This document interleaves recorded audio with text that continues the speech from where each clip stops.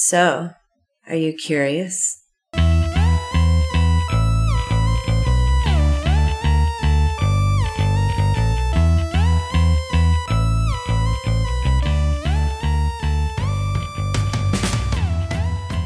Welcome to the Curiosity Codex.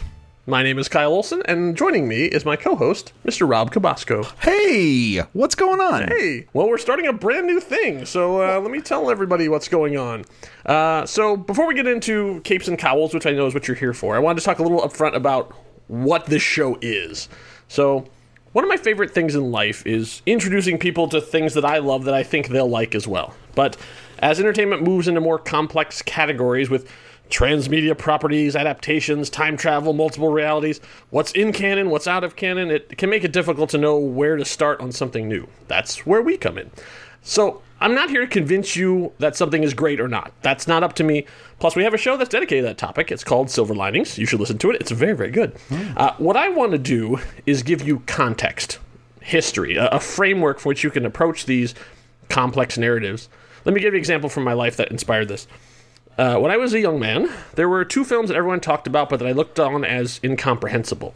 One was regarded as great, one regarded as terrible. Those films are The Godfather and Dune. So in college, two of my friends sat me down to watch each of them. Both of them had seen these movies, plus all the sequels, plus read all the original source materials. They knew all of their stuff. So as we'd watch, whenever I'd get overwhelmed or confused, they'd pause and we'd talk about it. So they shepherded me through all the complexities and weirdness, and at the end, I got it. Like, I understood what was going on. I could tell why people loved these movies. But I'm not saying every movie or television show should come with a guidebook. But one chief element of geek culture is complexity. We love bizarre homages, the winks and hat tips to original source material, nerdy theories, headcanon, fanfic. These are all just ways of deepening our reverence for the material and keeping it alive in our minds, but it can also make it daunting for the newbies. I hate gatekeepers. I hate the term true fan, or anybody who tries to keep people from getting into the thing that they themselves love. How dare you? Instead, I want to demystify. I want to lay bare the path. I want to become a Sherpa to lead you through these winding paths. An arch-geekologist who can give you a guidebook into the thing that we're looking at. And we're going to need torches, headlamps, and giant neon signs to get through today's topic, because we're talking about the DC Extended Universe, sometimes known as the Snyderverse. We're on the verge of the release of a 4-hour superhero movie that both pays off threads from hours of stories and sets up sequels that will never be made. But how did we come to this? Why is this such a big deal? And where do you even begin? That's where the Curiosity Codex comes in. So this story starts with a guy named Zach and a tale of the undead. 1, 2, 3. There's a zombie on your lawn. There's a zombie on your lawn. There's a zombie on your lawn. We don't want zombies on our lawn. Yes, that's right. Zack Snyder's first film, his most notable one, I should say, is the remake of Dawn of the Dead from 2004. Of course, that music was not from that movie. That was actually from the video game Plants vs. Zombies. That was the song you unlocked if you actually beat the game.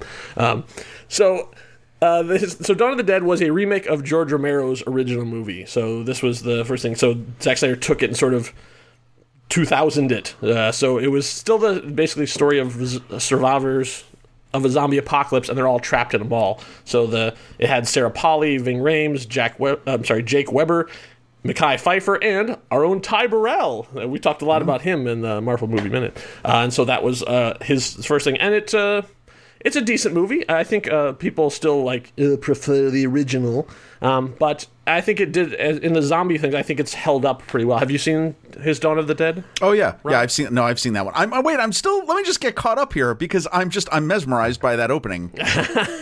Yeah. Oh, by the way, Rob is going to be our audience surrogate here because I've told him very little about what's going to happen here on the Codex. I want him to sort of react in real time. Yeah. Let me just tell you something. I'm ready to just bundle myself up, strap me to your back, and lead me away, lead me along as you Sherpa our way through this. I'm totally excited. I gotta also then go back and play some Plants vs. Zombies after we're done recording this, because now I'm totally into that. No, like I enjoyed that movie. I remember thinking it was a unique rethinking of that genre. Like I remember that, and I remember it had like a funky twist ending. I won't give anything away. Yeah. Right. And it was cool because it was an interesting cast of characters and mainly because it had Ving Rhames. Which was, it seemed like an odd, if I remember correctly, it seemed like a very odd role for him to take, but it made it fun because he was established by the time he was in that. True. And yeah, most people in there were sort of a similar star status that you didn't always know who was going to live and who was going to die. Right. That too. So that made it also that, which is good in a zombie movie. So that was kind of one of the rebirth of zombie movies. That's where they sort of came. So, like, from that sort of era was also then Shaun of the Dead. 28 Days Later. It was about the same kind of time period. Yeah. So like it really started sort of this rebirth of zombie movies to make them a more viable thing, because they had been sort of relegated to the schlock bin. I mean, like, there was sort of the all the iterations of Living Dead after the original Night of the Living Dead, the Return of the Living Dead and Revenge of the Living Dead, and all of these things that were sort of, they got gorier and stranger and more niche. This was very much a mainstream movie, and so that took Zack Snyder and sort of elevated him to get on Hollywood's radar, essentially. He wasn't A-list from this, but he was more than just a sort of schlock director, which is, when you start out in horror, sometimes you can just kind of stay in horror. Not everybody's James Gunn. Right. And so you can sometimes just like have, and some people can have a very good career doing this, so I'm not disparaging that, but sort of like when you're on the way up. So, but this is the next time that he sort of got attention, was when he actually did another comic book adaptation. So this is the time when he really got on Hollywood's radar, with a tale of very scantily clad men. Bald heads and starters, show this petty opus of who's the hardest. The biggest mistake that you've ever made. I'll toss you like a frag grenade. I'll stomp you in the face with my sandals and rage, and tonight we shall ride in the shade. Of course, that's also not from the movie. I was going to say 300. So that little piece of audio comes from the epic rap battles of history, Master Chief versus Leonidas. So this was the first time that we'd seen that Zach was a comic book fan. So this was based on the 1998 comic series by Frank Miller and Lynn Varley. It was a fairly well-received one, but it was sort of an indie, sort of a little more obscure comic. And so when it sort of got adapted, people were kind of surprised, because it's sort of like, how are you're going to really make a movie out of like a bunch of dudes just fighting with swords? And okay. And then we saw it and went, oh. Oh, right. So this is sort of a something we've never really seen before. It was sort of taking that sword and sandals genre, which was what Hollywood tends to refer to things as, sort of out of the Gladiator and Ben-Hur thing, and putting it in much more of a comic book format. This is 2006. So we'd already seen, so the X-Men movies had been out and the Spider-Man movies had been out, so we were sort of seeing the beginnings of what would become the comic book renaissance. And so this is a definite important chapter in that, because we got to see it, and this is also where we learned about speed ramping. We talked about speed ramping on the Marvel Movie Minute as well, because it shows up in Incredible Hulk, because it was everywhere after this. And so the what people a lot of times refer to as slow-mo, but it's not actually slow motion. It's shooting at such a high frame rate that you can slow the action down, but the actors move in real time, and they slow down and then speed it back up again. So it's used to very good effect too, and it's also used by Zack Snyder to sort of make comic book panels. Right. So like, someone will leap up in the air and then he'll slow it down to like, boom, there's your amazing image, and then continue on. And also we'll start seeing some of the things that will be prevalent over the course of the things, including like super alpha male aggro, the use of music, being super dramatic, way over the top, and sort of incredible visuals and not incredible amounts of depth underneath them. I would not say Zack Snyder is one for subtlety. No, I can remember when this movie came out. I remember going to see it because there was so much hype, and I was not familiar with the comic. And I will say, like, okay, anyone who's seen it, and if you haven't seen it, you should, and just know that it is, gratuitous violence. However, it was unlike anything you had seen before. You had never seen this type of portrayal exactly of like the Ben-Hur genre film, but you had not seen anything graded like this, colorized. You know what I mean? Like, it just, it had a different sheen to everything you were seeing, and plus the music and, like you said, everything else. It was kind of rock and roll to the Stone Age, and it definitely got into it, and that's why it's permeated pop culture quite a bit. I mean, even to this day. So I mean, it's a significant movie for a lot of reasons. Yeah, it's still, and everyone knows it is a cultural touch point. Yeah. Like people, you talk about 300, and they say this is Sparta. You know, right.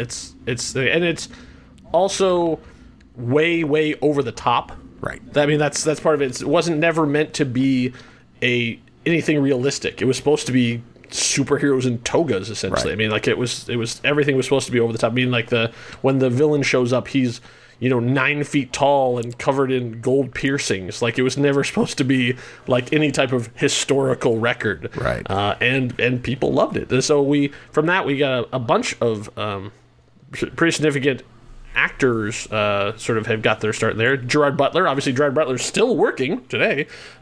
David Wenham, who was in the Lord of the Rings films. Lena Headey, who'd go on to be on Game of Thrones. Like this was her first sort of big Hollywood role, and then Dominic West, who was mostly known for The Wire, was in there too. So it was adapted a lot of stuff. The comic added a bunch of stuff in there, but then people thought it was fairly accurate to the comic book too, enough so that he actually like recreated individual panels from the comic. So after that, he did Legend of the Guardians, Owls of Ga'Hoole, and Sucker Punch, and I really don't care to talk about either of those. Yeah. I don't think they really contribute to what we're talking about here, and I'm not a big fan of either of them.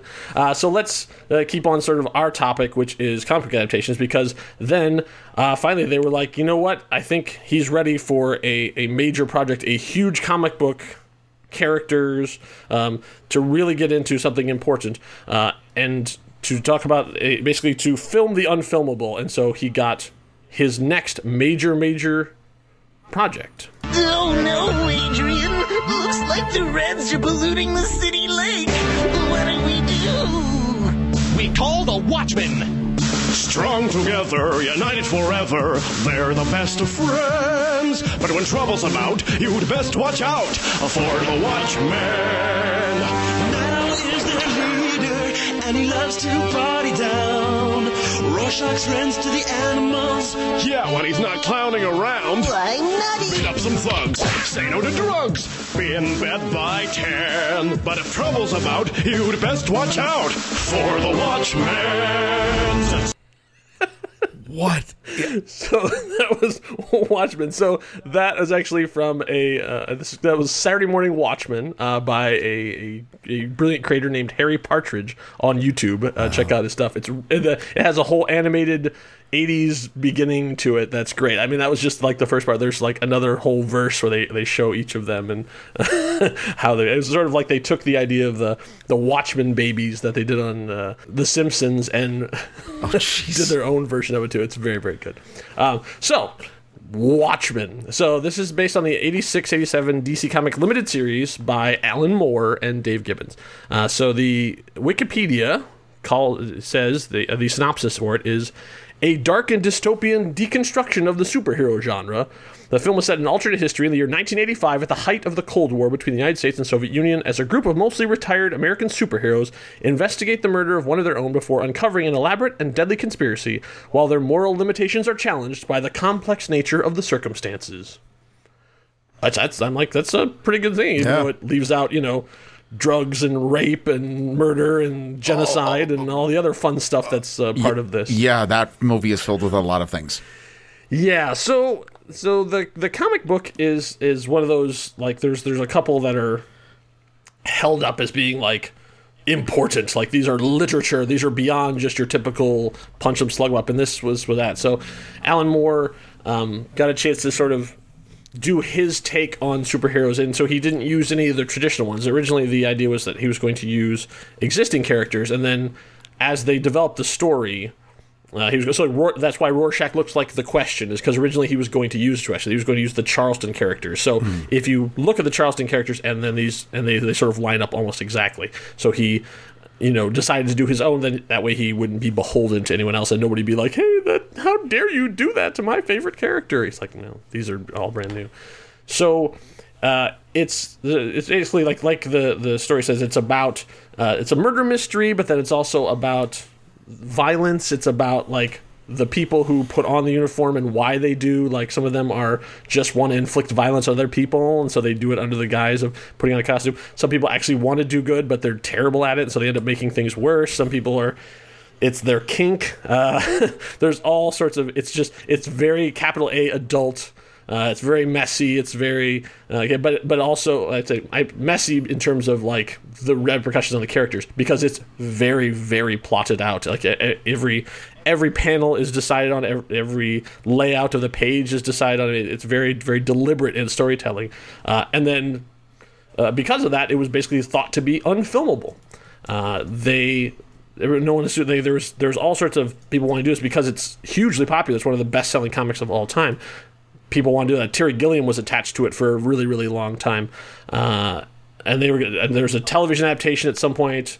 They had all these things they were talking about doing, but no one ever do it. And then finally, they decided, like the movie, and then they saw 300 and went, "That's our guy." They decided like that Zach Snyder was the person to bring it to the story. And the thing I thought was interesting is that I don't have the exact quote here, but one of the main reasons Zack Snyder took it is he thought he'd screw it up the least. He basically got the impression from Warner Brothers is that they were going to do it, and he'd read the Terry Gilliam script and hated it because apparently it eliminated Dr. Manhattan. It involved a time travel thing at the end where they end up in our world. It was just very, very strange. And so he went, if anybody else does this, they're going to adapt it and they're going to be terrible. What if I make, they're going to do their own version of it. What if I make as literal an adaptation of it as I can, and then it'll be done, whether it's good or not, I don't know, but like no one else will have the chance to screw it up. Like, he's not going to let Tim Burton get anywhere near it. That was the sort of, I think, his philosophy of it. And I apologize for not having the quote at my fingertips. I did find it, and I just forgot to put it in my notes. But that was the basic, his basic premise of it. And then he thought, I can probably do something with this. Well, and okay, that's funny. I did not know the story about that. Dr. Manhattan wasn't in the original part, but you would think that a movie studio, and if you know anything about that character, you'd have to say to yourself, well, I don't know how we're going to do that in a major motion picture that's for audiences everywhere. Right. How do we do this? Dr. Manhattan is a super being who's also super naked. Yeah. He does not, basically, he's evolved beyond clothing. Yes, that's true. No, and then of course Zack Snyder goes and does it. I mean, that's exactly what he is, right? So, I mean, it's a hard R. Like, that movie is, right. Let's be clear on that. Oh, it's definitely a hard R, yeah. I mean, and this is where we start, and Sucker Punch showed us some of this too. And I mean, 300 is definitely a hard. Oh yeah, that as well, right? And so you can see this is where he likes to play, right? And so I actually found a quote from him talking about, before the movie came out. They were Entertainment Weekly was asking about it, and they said, well, one new point of difference to make them more grim and gritty, which that's a term that's hanging around, like Hancock or The Dark Knight, which also seemed to work in Watchmen's favor. And so Zack Snyder answers, everyone says that about Christopher Nolan's Batman Begins. Batman's dark. And I'm like, okay, no, Batman's cool. He gets to go to a Tibetan monastery and be trained by ninjas, okay? I want to do that. But he doesn't, get raped in prison. That could happen in my movie. If you want to talk about dark, that's how that would go. Oh, yeah. Okay. Yes. And apparently from that, they're like, you know what? That's the guy that should adopt Superman. Sold to the man talking to us. Yeah. Watchmen is a very interesting movie. It also is, it's close to 3 hours long.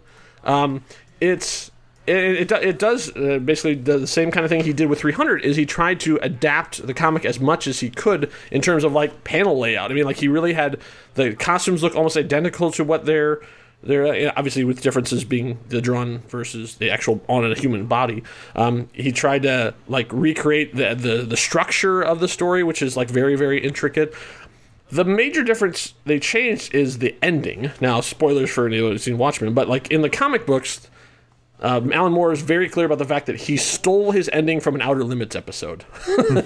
So much so that they actually puts a reference to that particular episode in Watchmen. You read it, there's somebody's watching the episode of Outer Limits that he rips off, which is the idea that they pretend that there's an alien invasion to bring the world together. So this is in the 80s. The nuclear war is about to happen. And so a mad genius comes with the idea of, what if we can fake an alien attack, and then everyone will come together to defend against the other, the outside, the weird creature on there. Well, they kind of looked at the audience and went, nobody's going to buy that.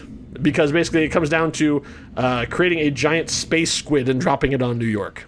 And they're like, no, there's just no way. So they changed the ending to have it be that it's the same kind of gigantic event, except that it's a giant event that destroys most of New York. However, the evil genius pins it on Dr. Manhattan. So they make it look like their equivalent of their Superman, like of this world, who Dr. Manhattan can do. He controls the atomic structure of things, so he can make anything into anything else. Like he can, he's just incredibly ambivalent about everything. So he's like, just doesn't have any interest in anything going on. So it's really hard to get him motivated to do anything. So they make him the bad guy, so everyone is sort of like, oh, we need to stop Dr. Manhattan. And so that's what their premise was. And so that was the major change it did. The other major difference is really the tone, because Alan Moore's sort of premise is superheroes are not a good thing. Like, the fact that these people are dressing up in costumes and beating up on people is not healthy. These people are not heroes. These are just messed up people who are, sort of externalizing their trauma and doing terrible things under a mask. And so Zack Snyder said, yeah, but isn't that awesome?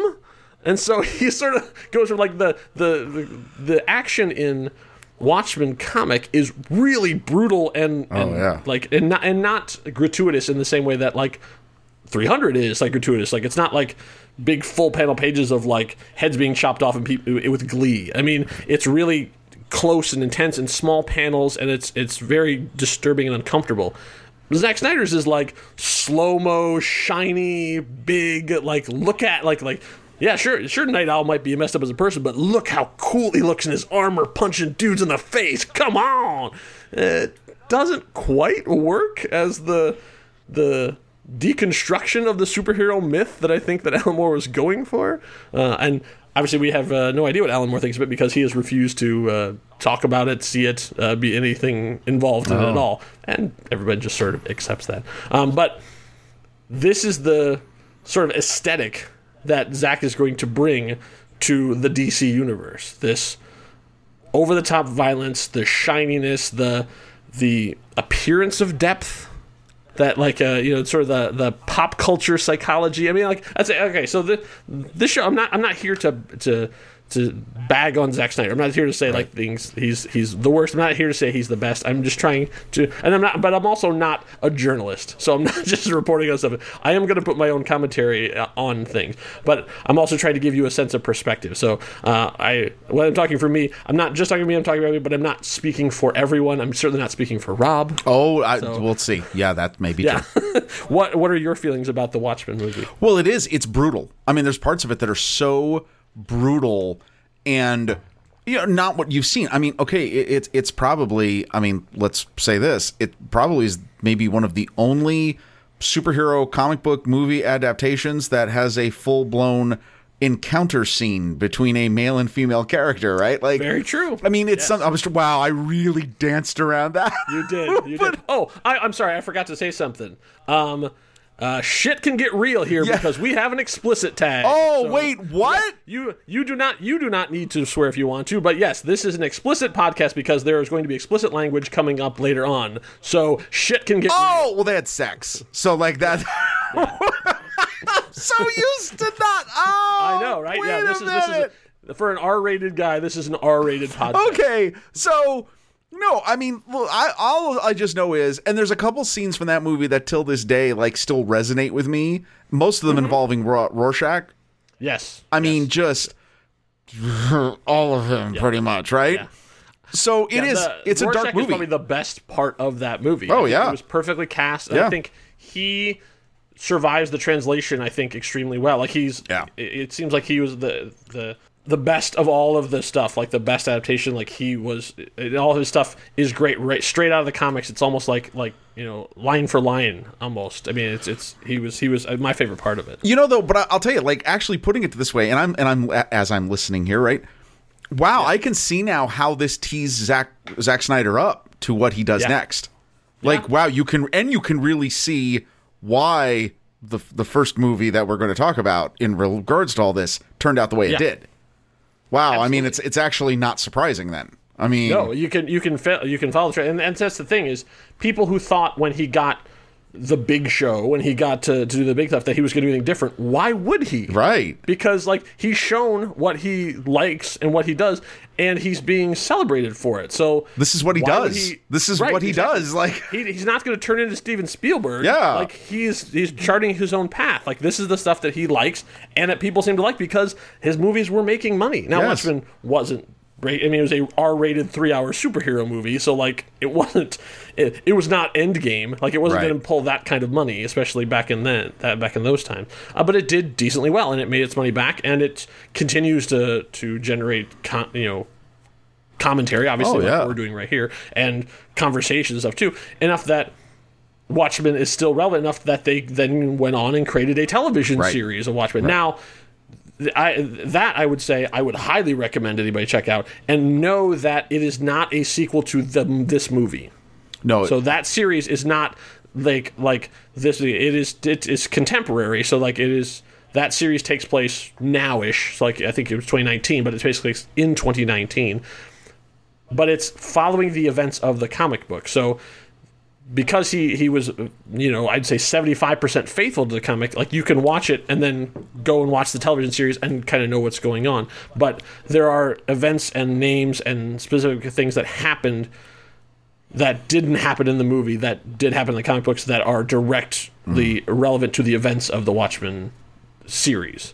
And most importantly is Space Squid. Like basically in the Watchmen television series, the Space Squid thing happens and you see it. They actually at one point they visit New York or in a flashback and show you the actual squid. I mean, like they show you that is something that happened. And like squid is a sort of a reference to because when you start out this is not a spoiler because it's in the first episode.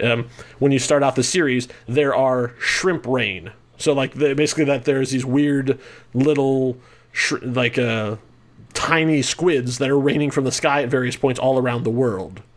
And that because they know that it's sort of as a way of saying like, oh yeah, the world has changed and the dimensions are weird and it's still that threat is still out there.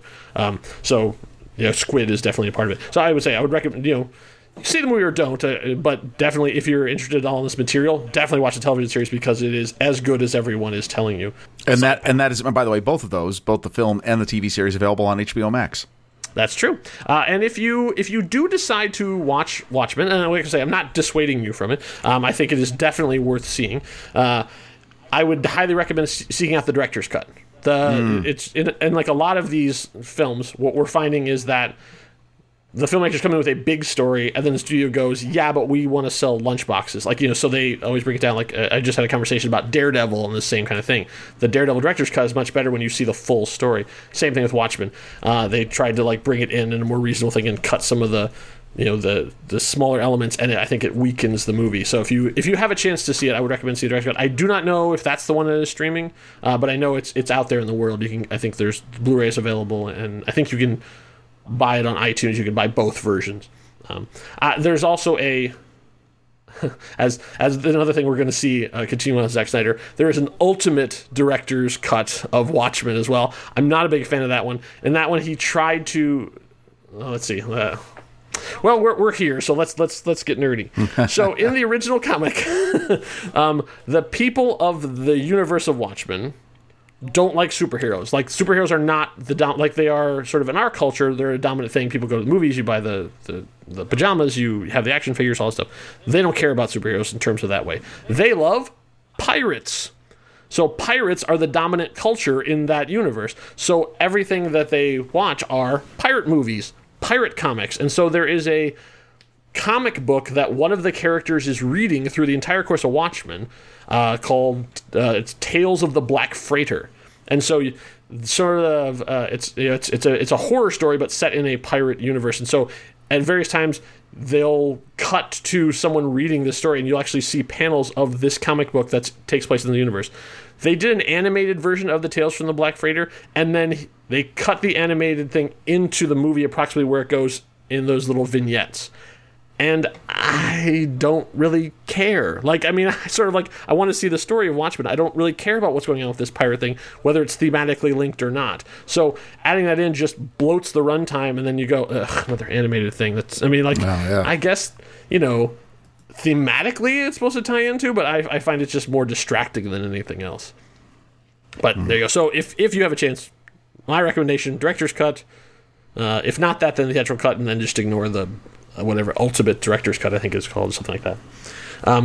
But now we're gonna get into the big stuff. Now we're here for the man of the hour, the Tower of Power, the big blue Boy Scout. You know him, you love him. It's Superman!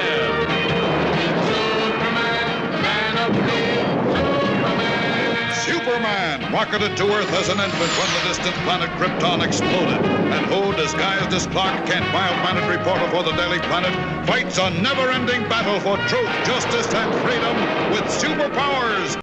That's right, it's Superman. So that was the theme from The New Adventures of Superman animated series. So let's talk about Superman. So obviously there had been the 4 Superman movies starring Christopher Reeve that had... I would say it was a sliding scale. Oh, absolutely. Superman the movie, right, from '78 was a huge success. Right. I'm going to tell you a little story and see if it sounds familiar. So they had the same guy direct the sequel, but after the filming was done, they went, "Yeah, we don't really like what you did," and so they removed him. Had another guy come in, use some of the footage and shoot some new stuff, and then put something together and then put it out in theaters. Huh. It's interesting. It's almost like history repeating. Well, but the outcome will be different. So well, I guess we're going to see. Well, I guess we're going to. That's why we're here. I got to tell you, I remember. I can remember seeing Superman in the theater as a kid, as a 6-year-old. I remember seeing the sequel. I do think that the sequel is far better. I think it's I really do like the Superman 2. As it's cut, not the Richard Donner version. The original theatrical cut. The original theatrical cut. I never knew about the whole backstage shenanigans that, obviously took place until much, much later. I mean, only until about maybe 15 years ago when the Donner cut was made available. Superman 2 is like the classic movie because, and I'm just going to say this, the first Superman movie is amazing. However, the ending is garbage. Very true. You know what? I actually when I watched it again, so I sat down. I'd say about a year or so ago. I think there was a podcast was going to talk about it, and so I sat down and watched it again, and I realized something I had never realized before. Because Superman the movie starring Christopher Reeve came out in director Richard Donner came out in 1978, I believe. Right, 78. Once again, I'm pulling from my memory. Yep. So, Rob, what was the dominant popular genre at the time in the late 70s? 78. Well, that would be where I was still searching for Star Wars action figures.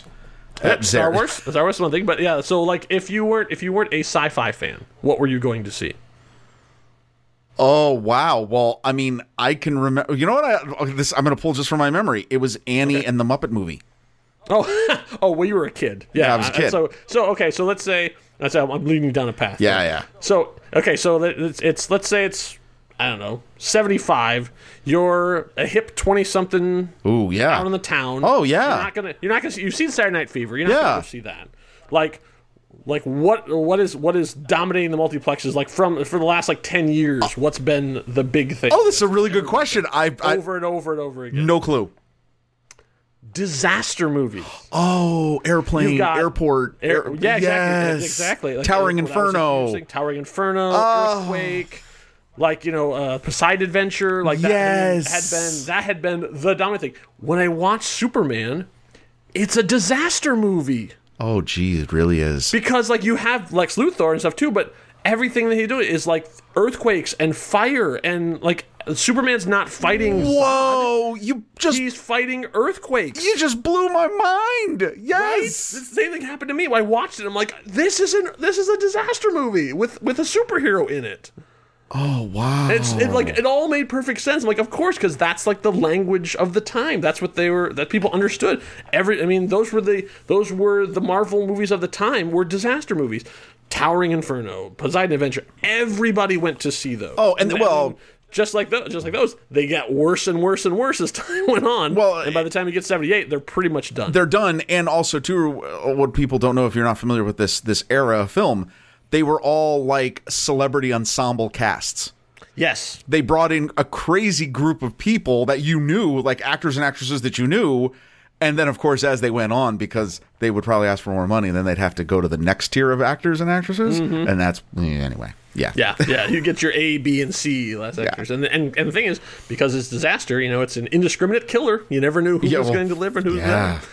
So that was the first one. And you're right, the second one is still a solid movie. It's a little weird at the end, too. Like the cellophane. The cellophane. Oh, don't think too hard about that. It's fine.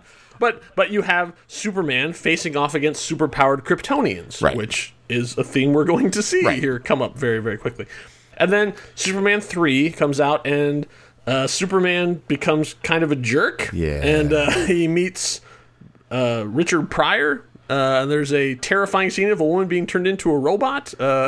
It's very, very odd, odd movie. I'm missing what happens in 4 then. 4 is then. And 4 is The Quest for Peace. Oh, that's right. So that is about nuclear proliferation. Oh, boy. So you have Lex Luthor's nephew, played by John Cryer, who creates Nuclear Man. Oh, no. That's right. An evil nuclear Superman with a fantastic blonde mullet and really long fingernails. Yeah. I am not making this up. Nope, you're not. Also a see-through mesh costume. It really has to be seen to be believed. There's a reason he's never shown up anywhere else. And they fight on the moon or something, right? I believe they do. Yeah. Yes. And at one point, Superman flies around and takes all the world's nuclear weapons and throws them into space. Oh. Yeah, it's a whole thing. Okay. It was not great. It was not well received, and so that was sort of the late 80s, and that was pretty much it for Superman for a while. However, it was still, obviously, Superman is one of the most recognizable characters in the entire world. Like, you could go anywhere and show that S, and people know who it is and what it stands for. So Warner Brothers was hot to make another Superman movie.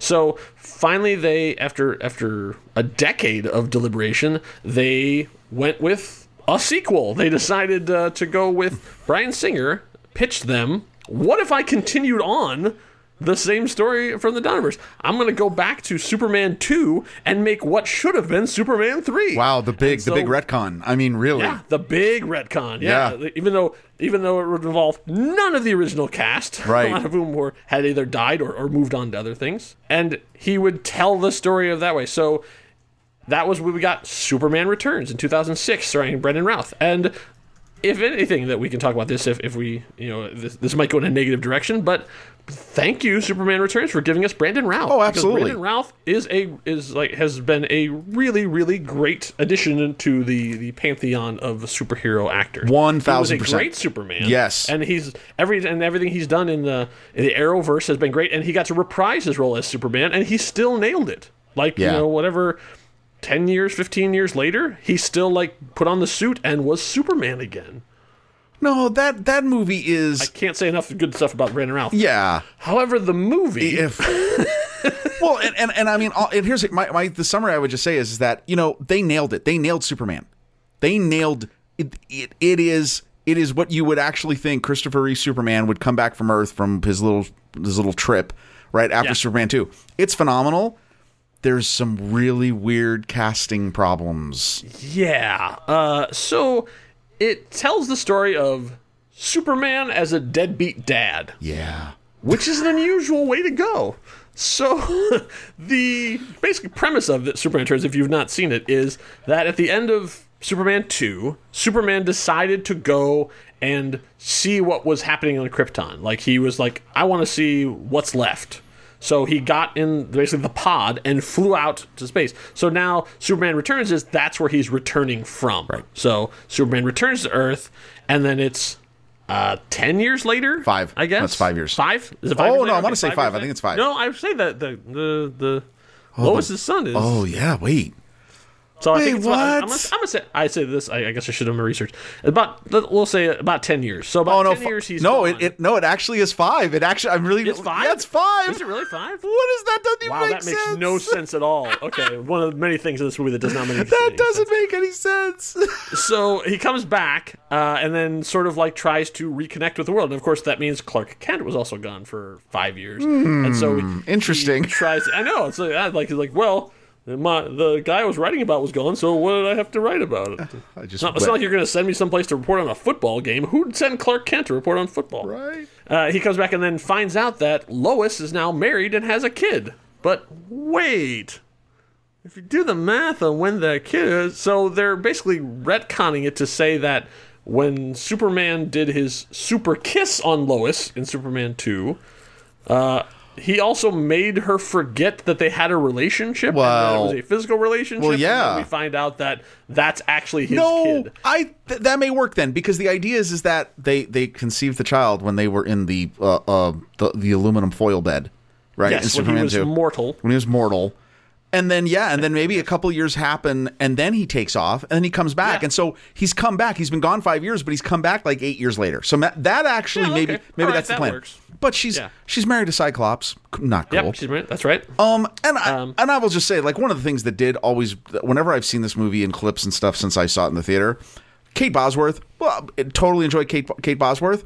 I just didn't see her as Lois Lane, and I had and so there was an issue with that, and then there's other issues with some of the other characters. Yeah.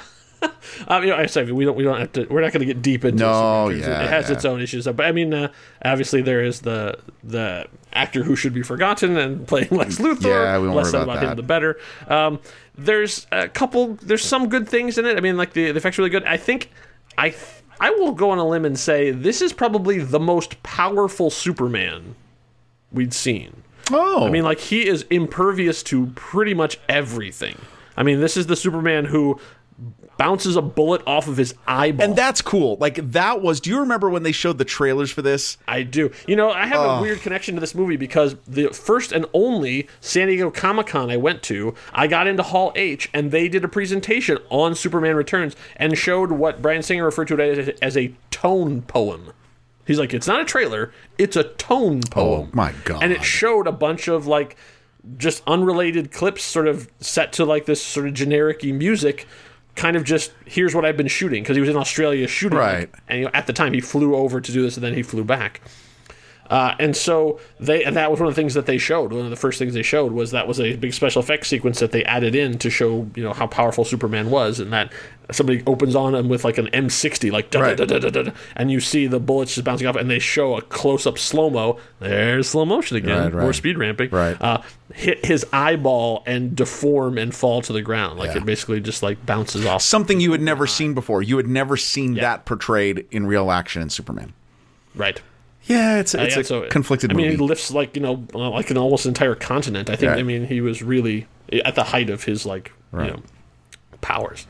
That didn't work. Like people basically like didn't really. And once again, it's like most of these things. It does okay, but it doesn't set the world on fire. Like it's not well regarded by everyone. It's just one of those things. Like, oh well, they just don't know how to do Superman. And that really is the truth. The Warner Brothers did not know what they wanted. And so they basically went out to all the people in sort of the late 2000s who were sort of movers and shakers and said, what do you got? They basically opened the floodgates.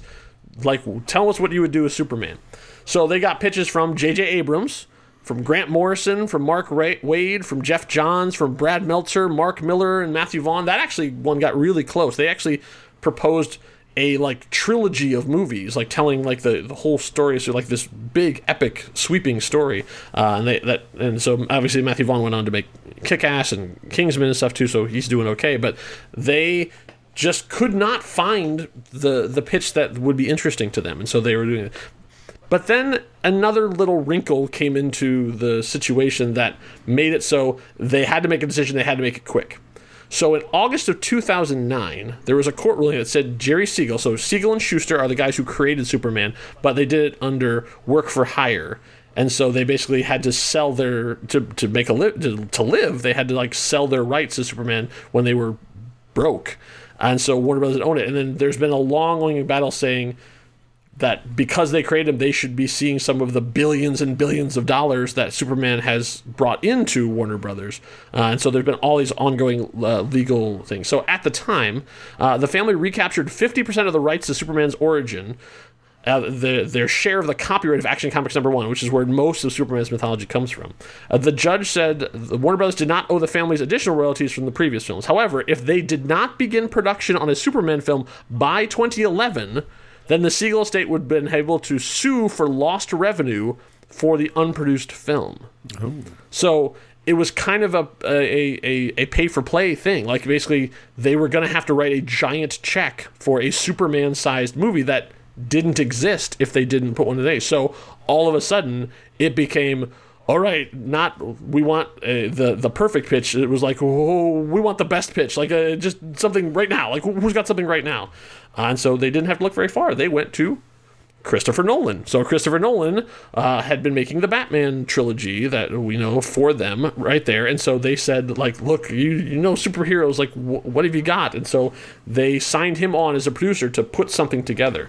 So he listened to the pitches, and the one he liked best was from David S. Goyer. And so David S. Goyer had helped co-write Batman Begins. He had written most of the Blade trilogy. So he sort of like had the comic book mojo. Like he was sort of like, we thought of him as one of us. Like he was, a nerd made good. But then, okay, so they've got the pitch, which we'll get into, and then they've got the producer, but they still don't have a director. So they went out to, as far as I can tell, everyone. The names that have definitely come out have been Mick G, because Mick G was still hot off of Charlie's Angels at the time. Guillermo del Toro, Robert Zemeckis, Ben Affleck, actually, as a director, they went to.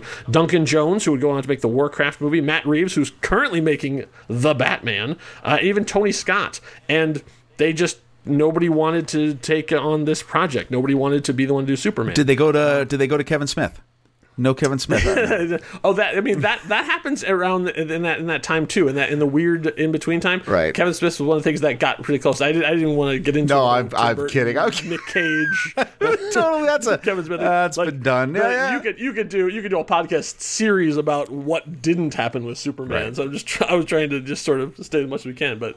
I highly recommend, if you're a Kevin Smith fan, find the story he tells about writing a Superman movie. It is fascinating, and it shows you a different side of Hollywood where, like, what we're learning is executives have no idea what they want. No. And they make really, really bizarre choices. Well, and just something to note is, so, as we're talking about this, keep in mind, Batman Begins 2005, The Dark Knight 2008. Yep. So Christopher Nolan's, and by the way, he's white hot. He's white hot. And also Dark Knight Rises 2012, which means we're almost 10 years away from The Dark Knight Rises, which is insane. Yes. So that was in the future. So like he is riding high off of Dark Knight. Everybody went, like at that time, best comic book movie ever. Well, and everybody said at that point, what's next? They were. I remember people like, okay, what's the next trilogy we can do? Because what he had done with Batman.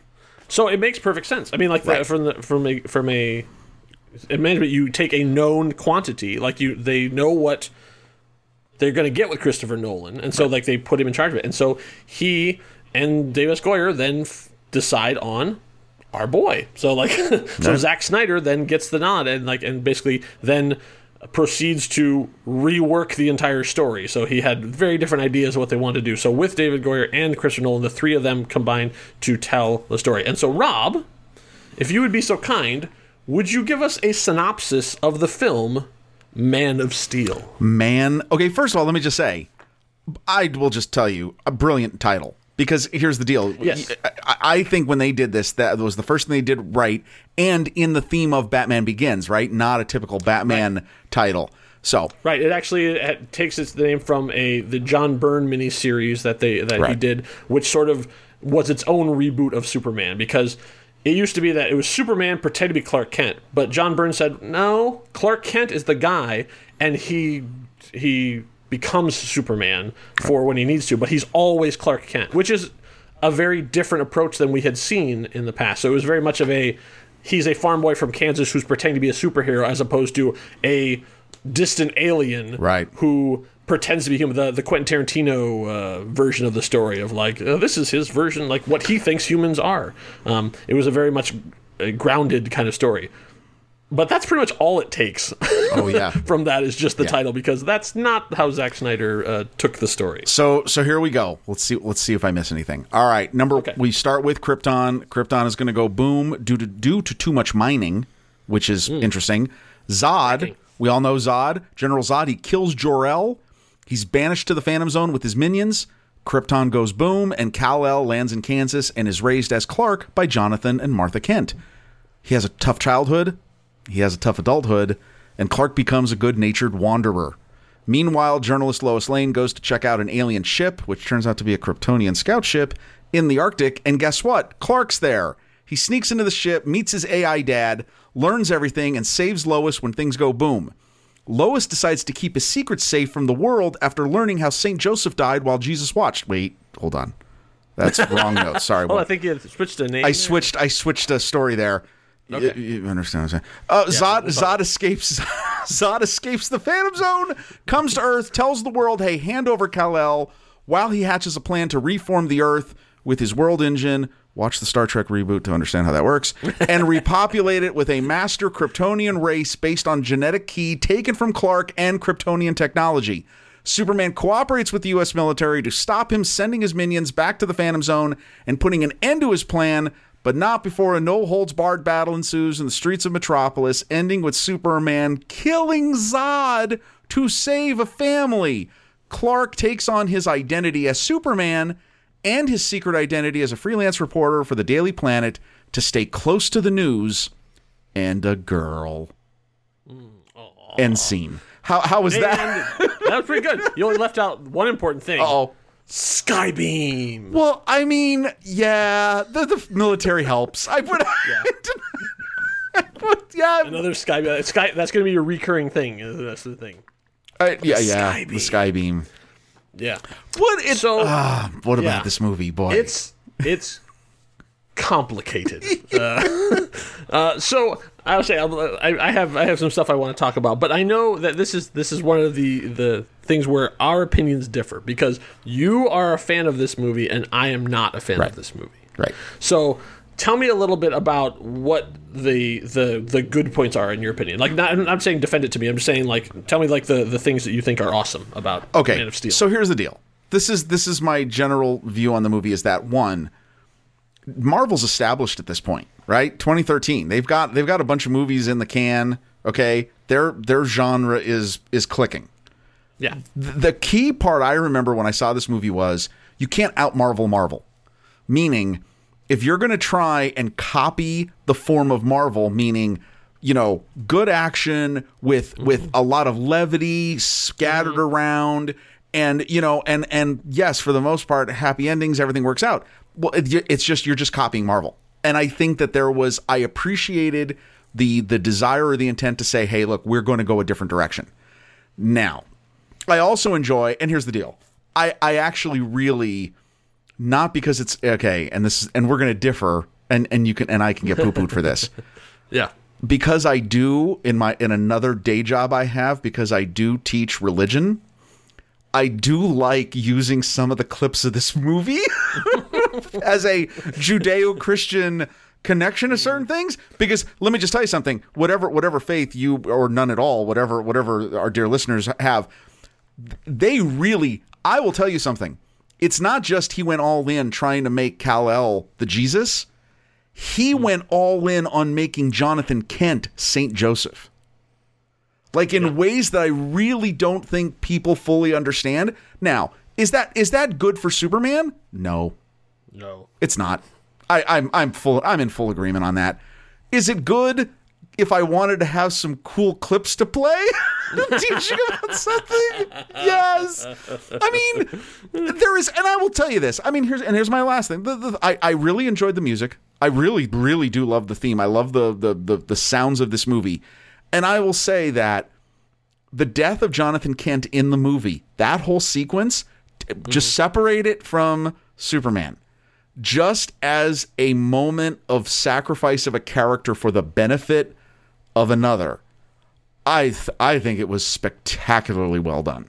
Like, I really still love that. And I love the scenes of Clark when his flashbacks of all the different times that he was bullied and how he used restraint in those moments and everything else. Like, there's a scene that I love where he's in a classroom and he's just getting his powers of sense. Yeah. And to see that type of experience, and then his mother's the one who comes in to be his rock. Those were things that you had never seen portrayed in Superman, and I do appreciate that stuff. Is it all appropriate? No, it's not.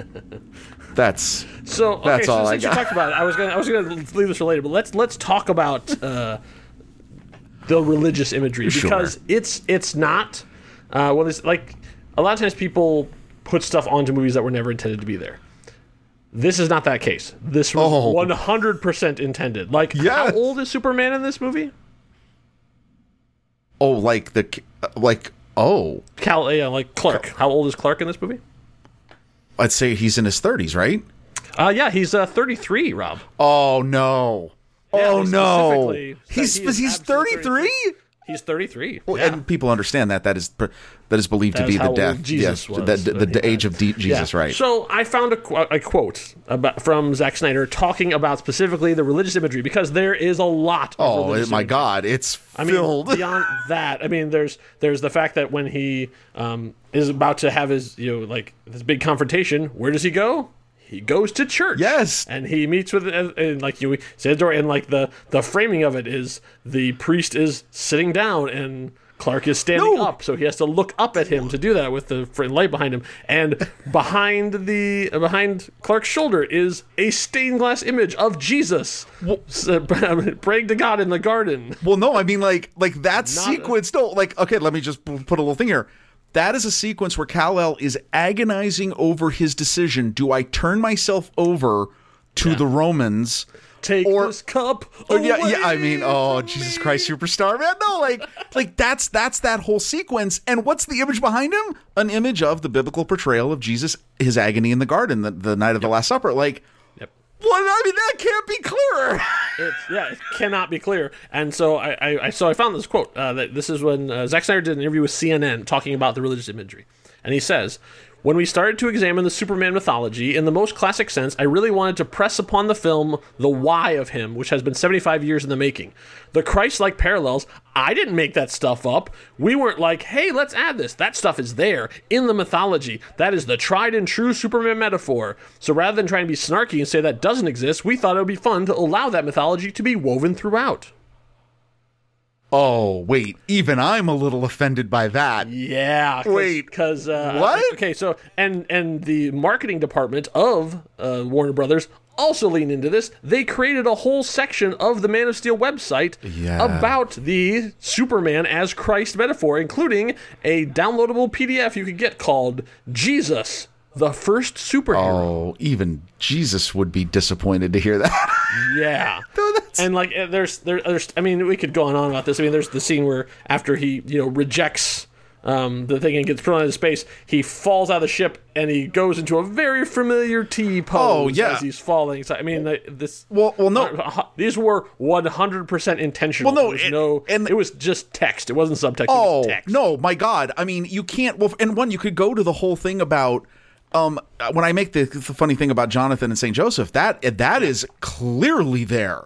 I mean, absolutely clear. His whole death, because if you study anything about the belief is that St. Joseph dies somewhere between Jesus' 12th and 30th birthday. That's why he's no longer in the New Testament, right? Well, that's what happens. And the idea is there's been, talk about this and theologians about, Jesus could have saved him. And St. Joseph was like, no, it's not your time yet. That's literally what happens in the movie. When you also have, I'll even just make this one last point about how there's no way he can say that's not true.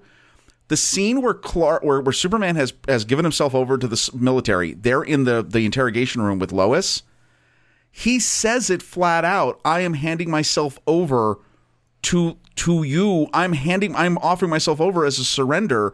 I'm not surrendering to Zod. I'm surrendering to mankind. Like, that's another way of explaining that. If you believe in that, that explains that. And then when she says, what's the deal with the S?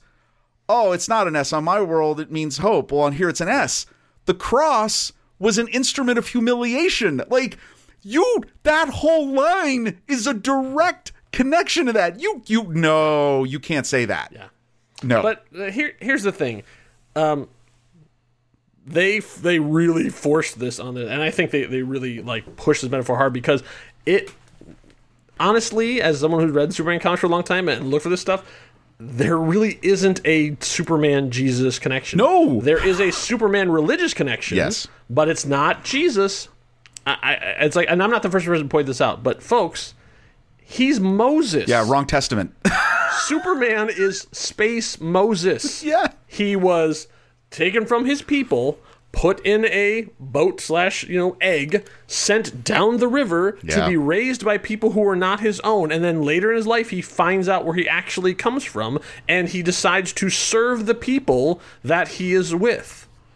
He's Moses. Like, if you have to put a religious thing on it, that was. And also, Siegel and Schuster were both very good Jewish boys. Yes. His name is Kal-El. Yes. That's Hebrew. Like the L. I mean, if anybody's ever noticed, angels, Angel, Michael, Kal-El. Like, Kal-El. that's it. Yes. So if you have to, and there's no reason you should, but if you have to put religious things on him, he's Moses. Yeah. Every time I see Superman as Jesus, I'm like, you're looking in the wrong side of the Bible. Yeah. It drives me crazy. No, okay. So how much do you think, and I can remember when I saw it, I mean, I did love it. I enjoyed it because, again, for the main things I said at the beginning was that it's different. It was a different take. You're trying to come at this from a different angle, right? And I understand that. I have some serious problems with this movie and their portrayal of Superman. And, okay, so what you'd think it would be is the fact that I was a Superman fan, had read the comics, and it's different, and I don't like it. And, okay, fine. However, over the course of the time, by the time I got to this movie, I'd seen a dozen versions of Superman. Right. Like, I mean, I watched the original George Reeves things. Like, they were still on television. They would do it. I'd seen Christopher Reeve. I'd seen Superman the Animated Series in 96. I'd seen the Superboy series from the 80s. You know what I mean? Like, I'd seen Lois and Clark. I'd seen Smallville. Like, I had seen many Super Friends, Superpowers, the Batman Superman Hour. I mean, like, I had seen many versions of Superman. But something about this one just was so wrong to me, that he just was so different that I didn't recognize him as being Superman.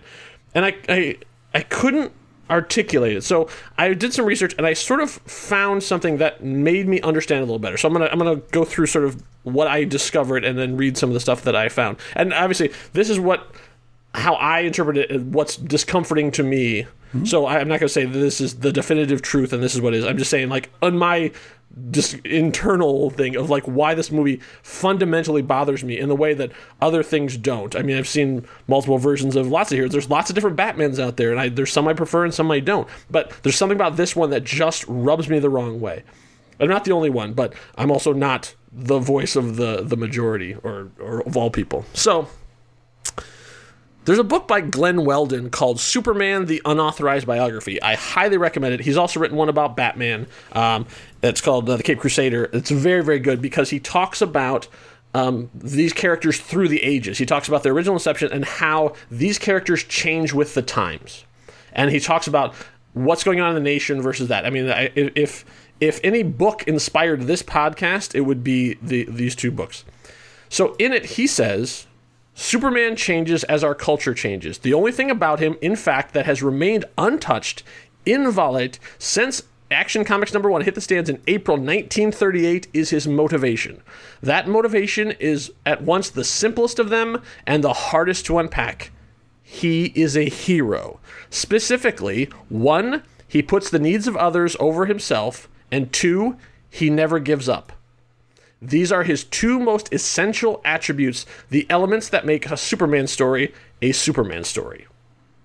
And that is the beginning of the problem I have with this, because this is the most selfish Superman in history. So I started to unpack that. Like, where does that come from? Why is he like this? And then I started looking into Zack Snyder and what his sort of philosophy. And I'm not going. No, I'm going to talk about some stuff, and I'm not putting anything on Zack Snyder. I've never met the man. I have never, read detailed biographies of him. I just know what he has talked about publicly and what he likes. And one of the things that he is very, very interested in is Ayn Rand and objectivism. He wants to make a movie about objectivism too. And so when you look at that, and I found a really, really interesting article online called Man is an End in Himself, an objectivist analysis of Zack Snyder's Man of Steel. And I read this and it sparked with me. So I'm going to read you some of this stuff from this website, and then like in the show notes, you'll find the link to it. You can read the whole thing. The guy's very well researched, and so I'm just going to pull some stuff out there. So let's talk about Dear Old Dad. Now, we've seen several different Pa Kents over the years. We've seen sort of in the original Superman, the 78 Superman, much older man, and obviously he dies of a heart attack, and that Clark learns that he can't save everyone, and so that's the lesson in it. We've seen the sort of down-home wisdom of Jonathan Kent on Smallville over the course of years, like always being the supportive dad, trying to help his son as much as he could. So and there's the sort of octogenarian ones on the animated series that don't really have anything to do, just sort of like, you can do it, Clark. I mean, they're not really relevant to things. We see they're just good down-home people. But this Clark, this Pa Kent, this Jonathan is very, very different. So I'm going to read some of from this article. So Snyder's Jonathan is hard, tough, and especially stoic. In two key scenes, he instills in Clark several non-traditional Superman values: apathy and the necessity of extreme individualism and prioritizing self-interest. First, when a preteen Clark saves a bus of children, which he was also aboard, Jonathan scolds him for using his powers and suggests that protecting Clark's identity is more important than the lives of imperiled children. Clark: what was I supposed to do? Just let them die? Jonathan: maybe, but there's more at stake here than our lives or the lives of those around us. This is explicitly teaching him to defy his instinct of altruism. Even from the first trailer, when they show that scene, I was like, whoa, what? Yeah. What did he say? Yeah. I mean, I remember like even the other fans who were geeks going, whoa, what? There's got to be more to that. They have to be just editing it weird. Like, no, that's full on what he intended. Right. So he goes on in the article. Furthermore, Jonathan consistently uses the information of Clark's differences to isolate and alienate him from his classmates, as well as any potential future he may have adjusting to human life beyond the farm. Henceforth, instead of inspiring the expected humility, compassion, and empathy, traits commonly associated with Superman, the Kents contribute to the formation of the new Superman's identity, incorporating the values of indifference and apathy, extreme individualism, prioritization of self and personal preference, and superiority, supplemented with feelings of isolation and alienation. That is quite a cocktail to put into the mind of the most powerful being on the planet. So what does that mean then? So when you take all of that and then you send that out, so when he becomes Superman, then it becomes an act of defiance against everything he's done. So he's then filled with self-loathing about it. I mean, you talked about him as the helpful wanderer. Well, yeah, except that a woman's being abused in front of him. He walks away, leaving her there, wrecks the guy's truck, and leaves. Yeah. Oh, yeah. So he takes, okay, so like the guy really got comeuppance, except that he could just walk back in and continue to abuse that woman. So did you really help in anything? No, because anyway, no, that's a great point. Because when that scene, when that scene happens in the movie, I always think, how much more enraged is that guy going to be now? Right. That guy's he is going to completely lose it. Like, yeah, because Clark is long gone. He's gone. Yes. So it's not wrong. So when you take all this and you get to the final battle, you know, when it's like it's final, and say I didn't even talked about like, you know, him and Zod. That's not like, we're not even talking about that. I'm talking about like how he goes about it. Right. And we can continue on the religious metaphor of how he descends into the darkness on the other side of the planet to come and then comes back. Oh, yeah. Anyway, so continue on in the article. So, moreover, while the ashes of buildings and human bodies rain down upon Metropolis, Superman removes himself from the battle to lock lips with Lois Lane in the midst of a charred and demolished block of the city. In the selected scenes and throughout Man of Steel, Snyder presents a Clark Superman who pursues only his own superior self-interest, prioritizes his own goals, safety, and any person he prefers, Martha Kent, Lois Lane, and expresses indifference and a lack of empathy towards human suffering and mass death for which he is arguably responsible. This is my problem. I don't recognize this guy as Superman because he doesn't act like Superman. Sure, he punches the supervillains, but he's not acting in a way to help anybody else except himself. It is and those he prefers. Right. It is a dark. I mean, no, and wow. I mean that's very deep. The whole objectivism part. I mean, right, exactly. I mean, like I say, like, am I saying this is 100% it is? Well, no, but I say, like, when you look at it this way, you can see this was the deliberate choice that they made. Absolutely. About how they wanted the psychology of their Clark to be. So did they all want flawed? Was the plan of we're just going to have all flawed characters? Yes, it was basically the feet of clay. It was basically like they cannot fathom, and this is a common problem with people who try to write Superman. They cannot fathom someone who is altruistic and wants things to be good and is in nature good. Right.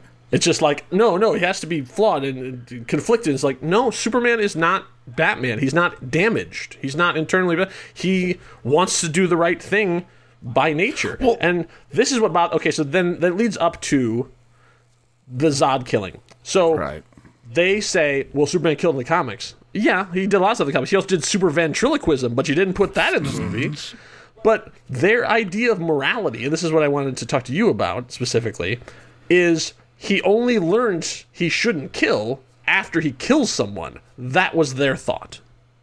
And I would like to remind the audience, let the jury notice that the same writer who wrote that scene is the one who wrote the scene on the tram in Gotham that said, I'm not going to kill you, but I don't have to save you.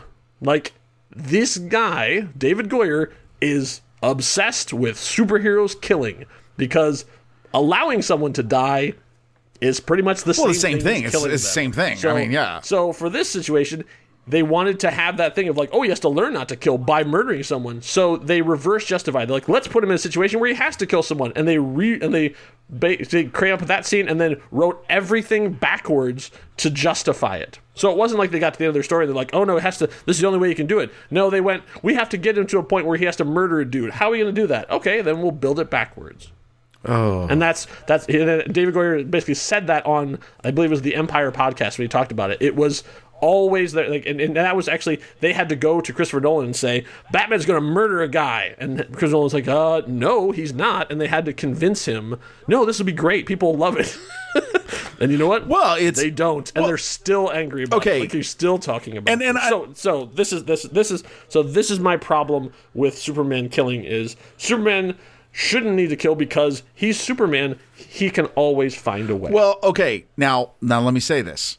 Two things. First of all, that's really good. I mean, that's a good analysis of that. And let me say that there are elements of this that, they don't fit the religious narrative, right? I mean, like, obviously, I mean, it was being highly selective, which is funny because those flaws, and I think are incredibly well articulated.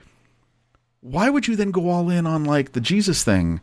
If you're going to have those flaws, I mean, that's a real contradiction, right? Like, I mean, because like none of these things describe Jesus. Yeah, no, that's like, all. Where's Clark turning the other cheek? Yeah, this is all. No, this is all wrong. That's all wrong, right? And again, and yes, you focus on that, and I always think that's that scene where where isn't it the scene like after he saves the kids on the school bus, and the woman, the neighbor, comes and she says, "Oh, this is Providence or something," and like, and it's like, well, yeah, but then you hear the conversation with his stepdad, and you're like, well, what is happening?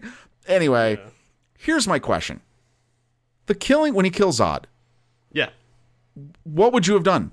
Okay, if you were going to have that situation play out, obviously the key answer is don't have it play out the way it did.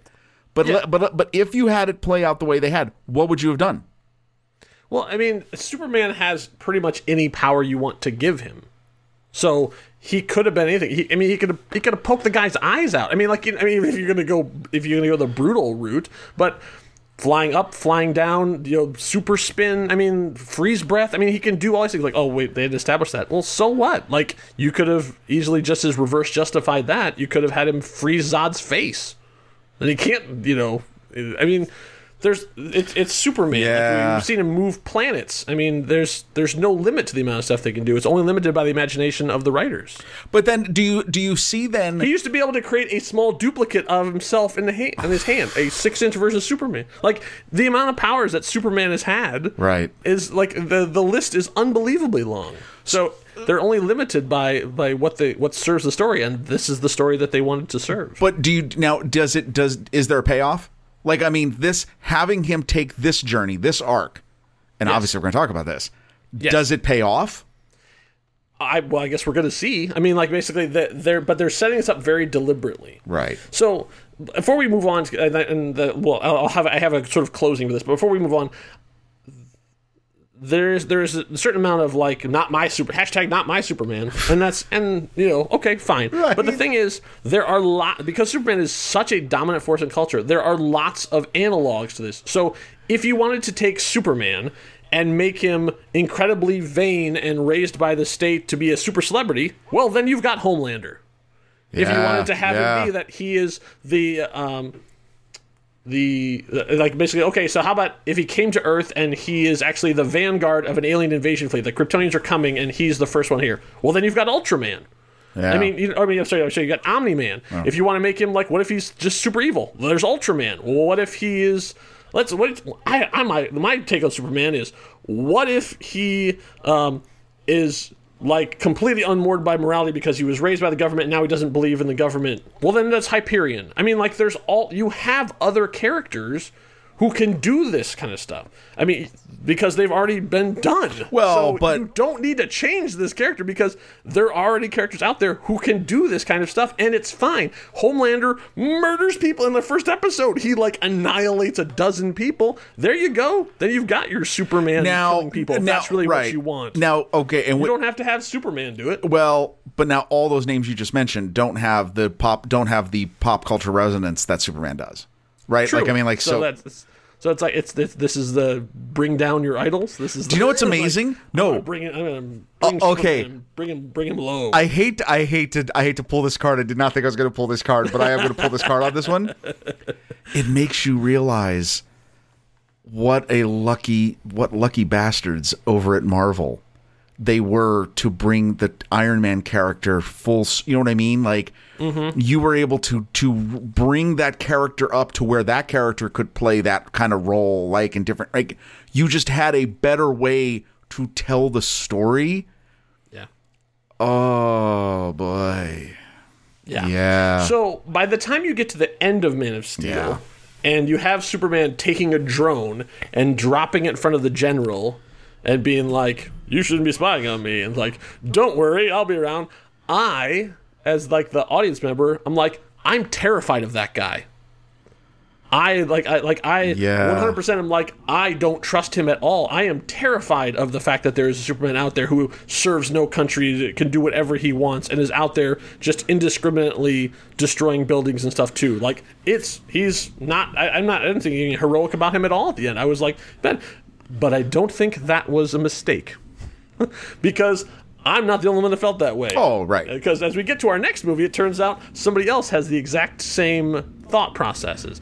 And so let's listen in on a conversation between the two of them now.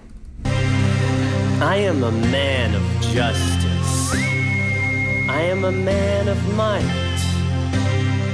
I am a man of vengeance. I am a man of the night. You're such a sycophantic sucker. How can you call yourself a man? You say you fight for truth and justice? I say you're working for the man. You line your mask with lead, but I can see into your soul. I see a scared little boy behind the cape and the cowl. Fuck you, I'm gonna kick your ass. Fuck you, I'm taking you down. Fuck you, You you wanna be the man, you got to be the man. I'm gonna show you what it means to be a man. So, My God. that was from Holy Musical Batman by the brilliant geniuses over at StarKid. And if you're a Batman fan, if you're a Superman fan, if you're just a fan of really good musicals, it's on YouTube streaming for free. And I highly recommend it. Obviously, it's for adults, as I hope we all are here. But it's really, really funny. Man of Steel comes out and is a moderate success. It has controversy and stuff too, but a bunch of people go to see it all around the world because it's a big Superman movie, and there's a certain thing that goes along with, if there's a new Superman movie, you should go see it. And so people did. And it was enough that they justified a sequel. So they started developing it. But just one sequel isn't enough. Oh no, not when you look over across at the other side of the aisle and you see that this whole universe is forming and everybody's loving going on there. So in October of 2014, DC announces the DC Extended Universe. So they announced a slate of 10 movies that are going to come out over the next couple years and do it. So here's the list that in October 2014 they said was going to happen. So the first movie they said was not, in fact, Man of Steel 2, but was now Batman v Superman: Dawn of Justice. And that would be followed by Suicide Squad, an adaptation of a team of supervillains who work for the government. That would also arrive in 2016. In 2017, we would have Wonder Woman, who was going to debut in Batman vs. Superman. In 2017, after Wonder Woman, would also be Justice League Part 1. In 2018, we would get the Flash movie starring Ezra Miller. He would also be showing up for the first time in Batman v Superman: Dawn of Justice. In 2018, we would have Aquaman starring Jason Momoa, and stop me if you've heard this one, he would also be showing up for the first time in Batman v Superman: Dawn of Justice. In 2019, we would get Shazam, the movie, starring Dwayne Johnson as Black Adam. In 2019, we would find Justice League Part 2. And then in 2020, we would get Cyborg, starring Ray Fisher, who would also be making his debut in Batman v Superman: Dawn of Justice. And then in 2020, 9 years after their first attempt, we would get the Green Lantern movie. Oh, jeez. When was this? When was this announcement made? That was made in October of 2014. Now, perspective. That would be 2 months after the release of Guardians of the Galaxy. Yeah.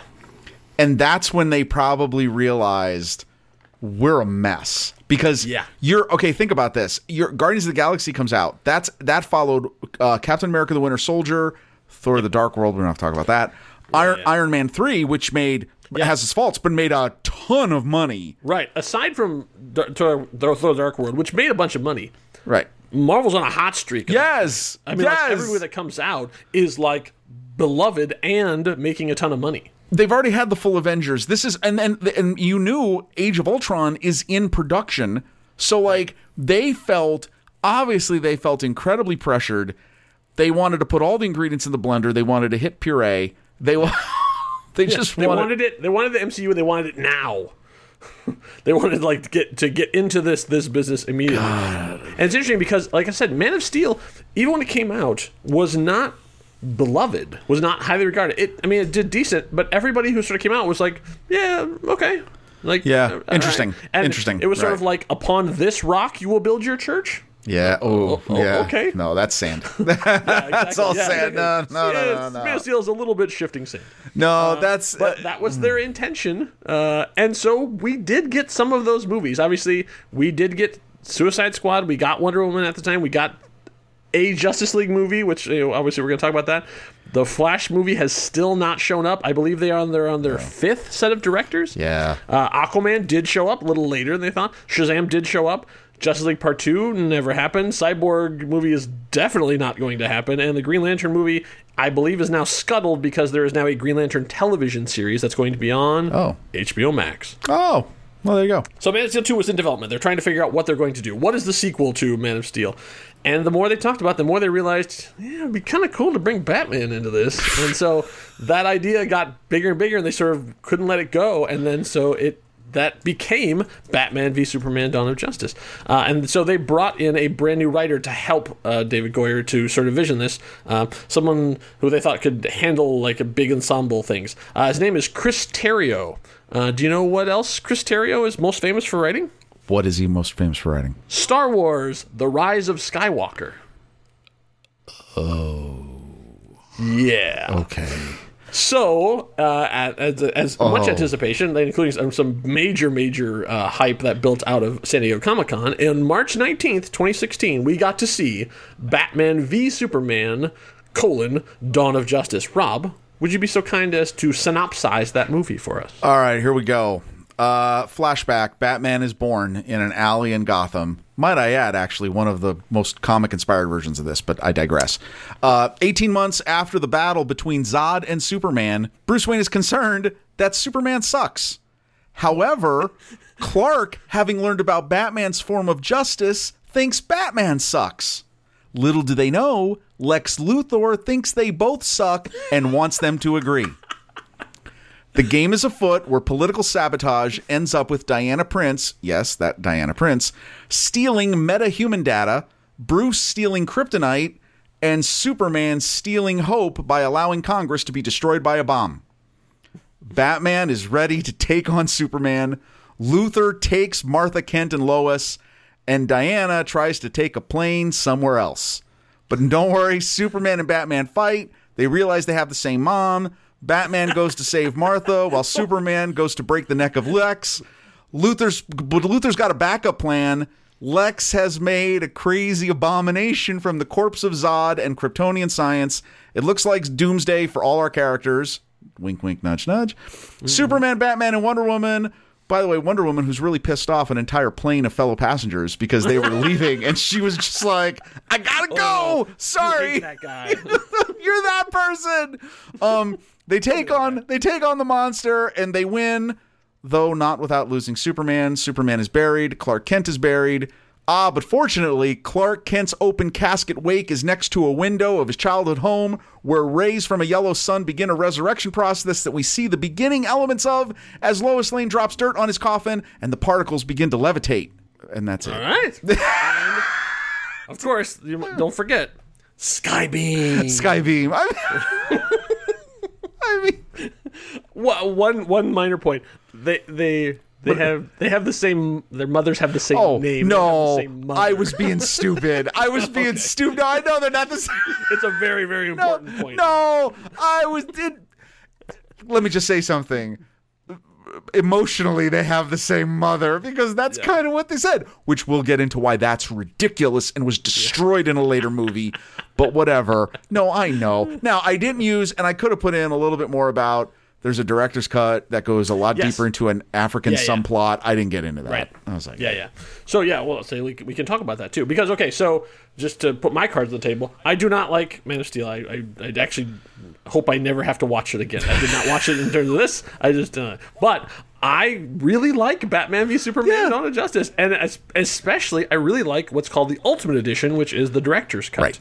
I did watch it again in anticipation of this podcast, and I really enjoyed it again. Like it is very, very Zach Snyder, which is like a lot of serious people being serious and slow mo and all this stuff, and like a lot of really important people being really important. Nobody smiles. I mean, like it's very everything is grim and serious. But it's fine. It works for the story that he's telling. I think mostly it works for me on an emotional level because I am 100% in Batman's corner. Like, as far as I'm concerned, Batman is the hero of the story and Superman is the villain. Because, like, all the way through, I am with Batman in all of his concerns and his worries about what... Now, obviously... we learn that they're both being manipulated by both ends, and then that becomes much clearer, the depths of the machinations when you see the director's cut. But I still really, really enjoy it, even for as pretentious as it can be. Yes. And then we start to understand the differences because of the way that Man of Steel was set up. Then it's very easy to dislike this Superman because he's not like the jovial, happy kind of guy. So as they go through, you are very much like, oh yeah, maybe Bruce Wayne is actually onto something. Maybe he's not just being a paranoid guy. Like maybe he's really onto something. The weirdest part to me of this movie is not Lex Luthor, but is Diana Prince. Like, I don't get what she's actually doing. Yeah. Like, oh, yeah. So she finds out Lex has a picture of her, and that's her whole motivation for the movie is finding this picture. Like, okay. Like, why is that important to you? Because, like, it's the internet age. Like, if he scans it, then everybody can have it. So yeah, I mean, there's no way around it, right? And the thing is, she doesn't get the picture. Like, that's the whole thing. Her whole she has one quest in this movie is to get this picture back, and she doesn't get it back. Batman gets it back and gives it to her in another movie. Right. It's so weird. I understand this was her first thing, and they were setting it up for the thing, and that's fine. We'll talk about Wonder Woman, the movie, when we get there. But her in this movie does not jibe with any other Wonder Woman thing that we've seen. Because, I mean, she's tacked on. Yes, absolutely. She's tacked on. I mean, that's... Look, here's the thing. I agree with you 100%. I actually enjoyed this movie quite a bit. I remember seeing it twice in the weekend it came out. Okay. Because I really enjoyed it, even with the length. Yeah, I was there opening weekend. I remember, I like to see things on opening weekends, back when we could actually go to movies. Right. And I did see it opening weekend. And I even remember the crowd being like, huh.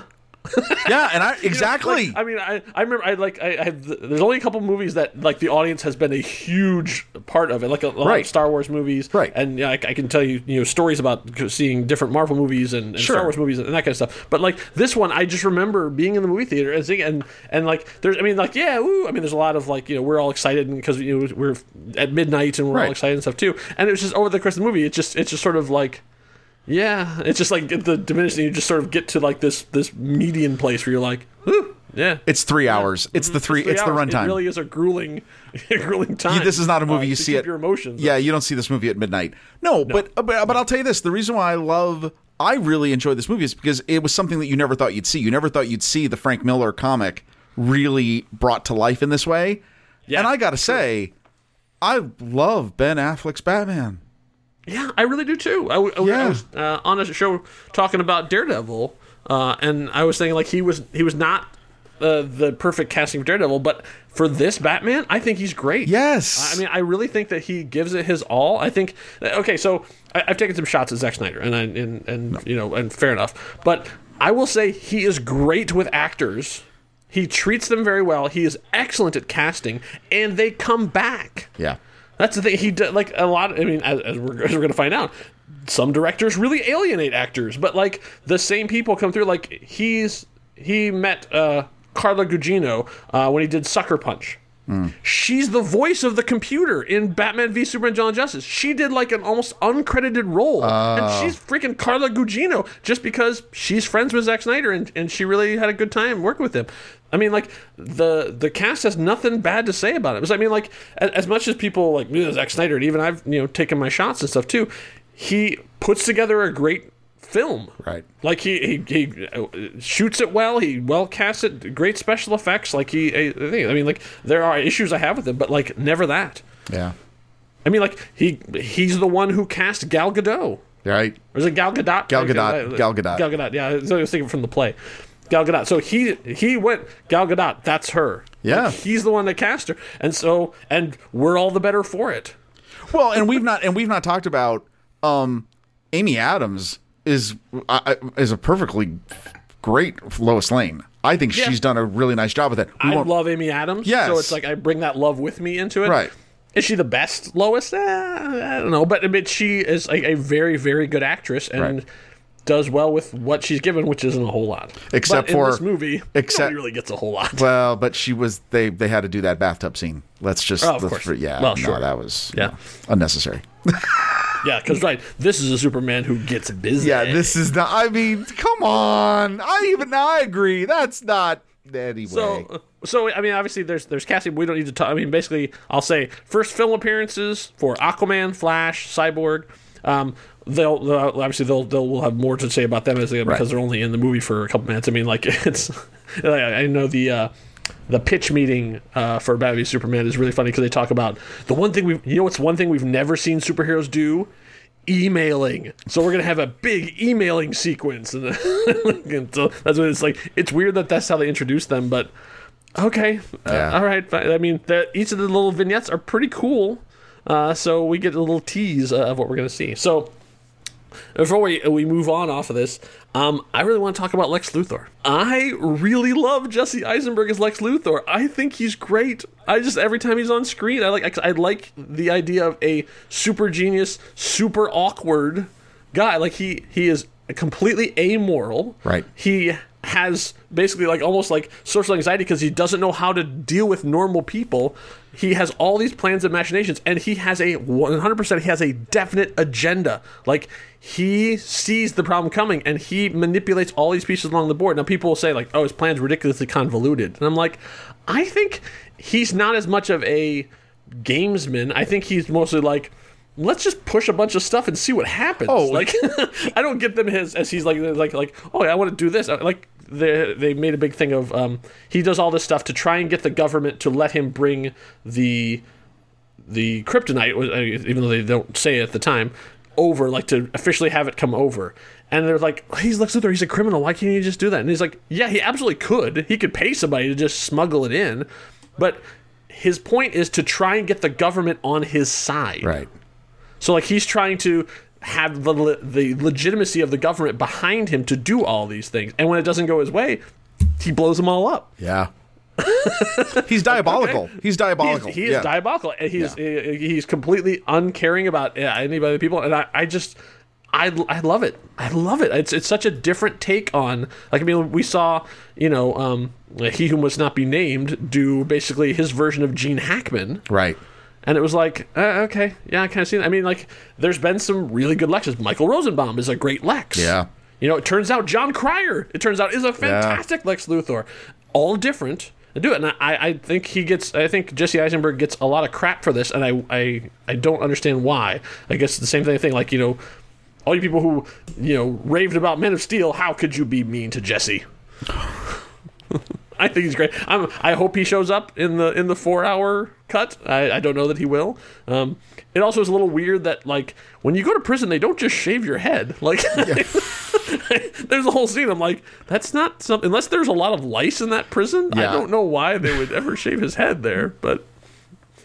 Oh boy. Okay, so what does this set up for the future then? So how do we leave the world? Well, Superman's dead, ish. We got Wonder Woman is back in the game. She's been out of circulation for a while. But now she is voted. Batman is assembling heroes. Oh, I guess I shouldn't use that word. The bell has been rung. Ding ding. Oh, ding, yeah. Ding ding ding. Because we saw, especially I believe it's in the extended cut. Lex Luthor is in the ship communicating with someone. And so, we see, a guy with a gigantic, ridiculous helmet. And so that will be important later. Yeah, so I think we spent a lot of time on Man of Steel, so I'm not going to spend more time on this. I really think it's a very, very good movie. And I'm curious to see how we go there. And with the direction cut, it is almost 3 hours. So when people said, it's a 4-hour Justice League, I'm like, well, that's only an hour more than the extended cut of there. But before we get into the superhero machinations and what's coming and the big thing, we have to talk about a love story. I'm just a harlequin, baby. It's a sin, but I'm still in love with Joker, baby. I'm just a harlequin, baby. It's a sin, but I'm still in love with Joker, baby. Whoa, I'm in love with Joker, Joker.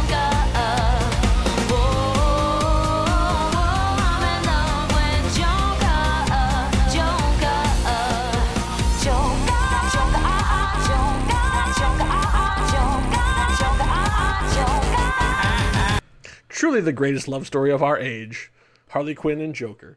So that was Suicide Squad parody by The Hillywood Show, available on YouTube, streaming for free. Go watch that. Get it for the clicks.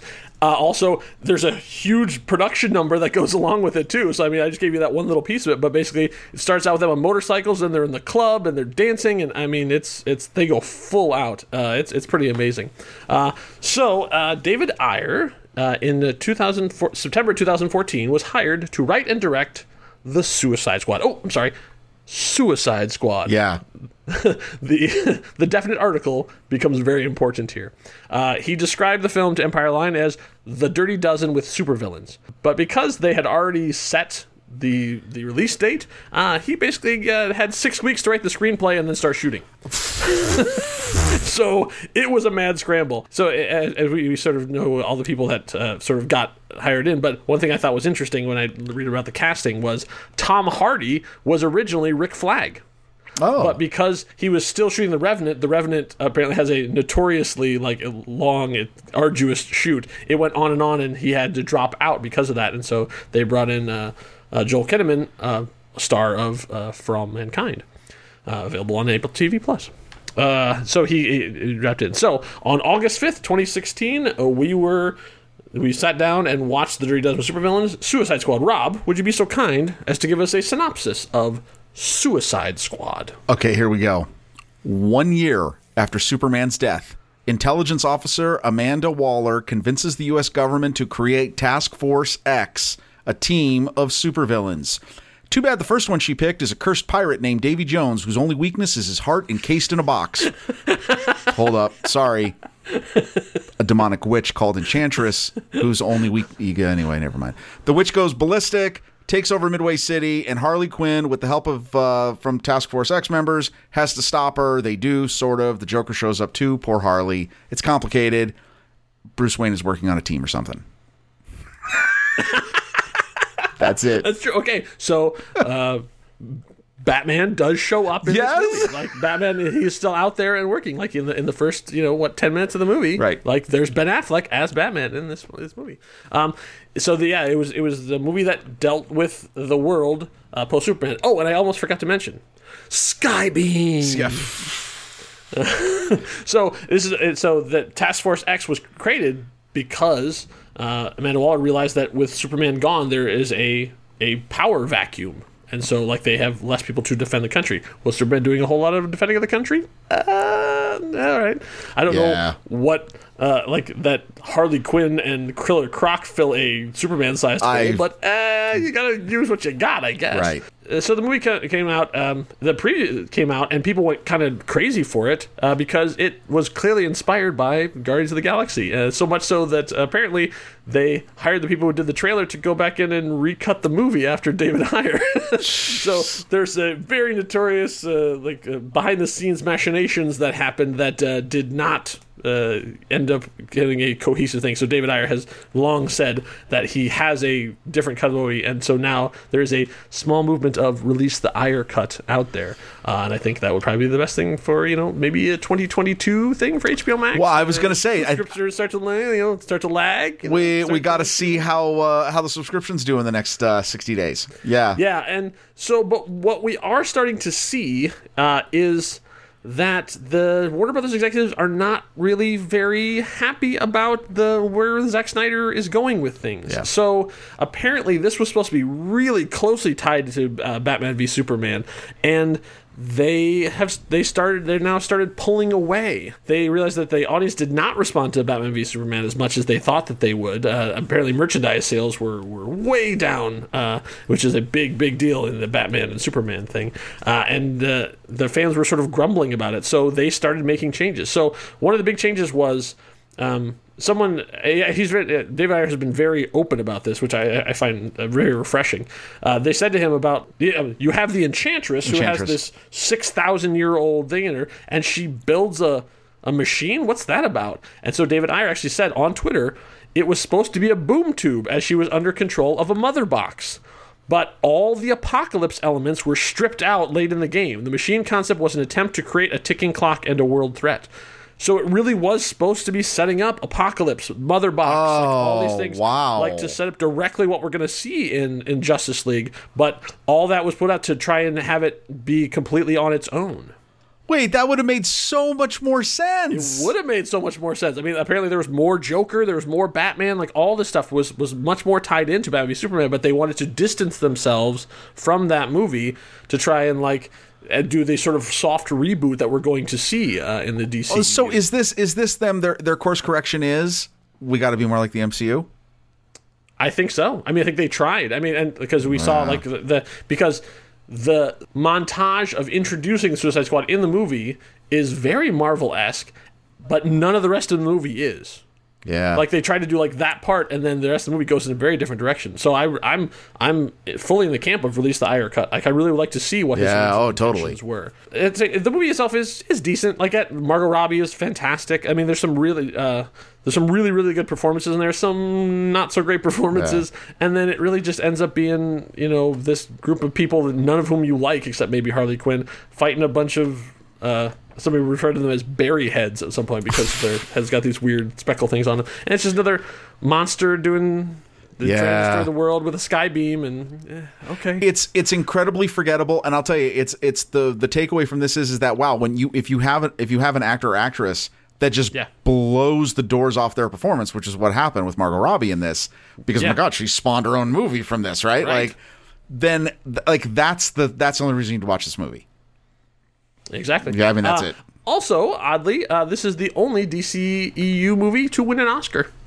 It actually won for Best Makeup and Hairstyle Design. What?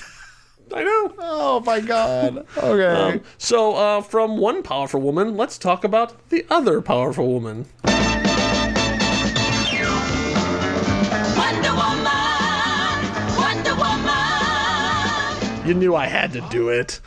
That's awesome. Of course, that was for the Wonder Woman television series. So they've been trying to make a movie for Wonder Woman since 1996, and the names that have attached to it were people like Sandra Bullock, Mariah Carey, Catherine Zeta-Jones, Lucy Lawless, Kate Beckinsale, Angelina Jolie. Even Joss Whedon wrote a Wonder Woman script. If you do some clicky clacking of the keys over at YouTube, you can find a group of people actually did a in-person script read of his script, and it is problematic. But it's worth checking out if you're curious on. So in 2015, they signed Patty Jenkins to be the director. And so, Rob, would you tell us about the Wonder Woman movie? So, modern-day Diana Prince gets a gift from Bruce Wayne that brings back multiple memories of Diana's. There's I always say this wrong. Themyscira? Themyscira. Okay. Yeah. Her mother, her mentor, her powers, and then one day in 1918, a U.S. pilot crash lands on the shores of their hidden paradise. Germans show up, a fight ensues. Diana is prepared to break all her people's rules to go into the broken world of men because Steve Trevor is really, really fine. Oh, and also Ares, and of course he is, because everybody thinks that.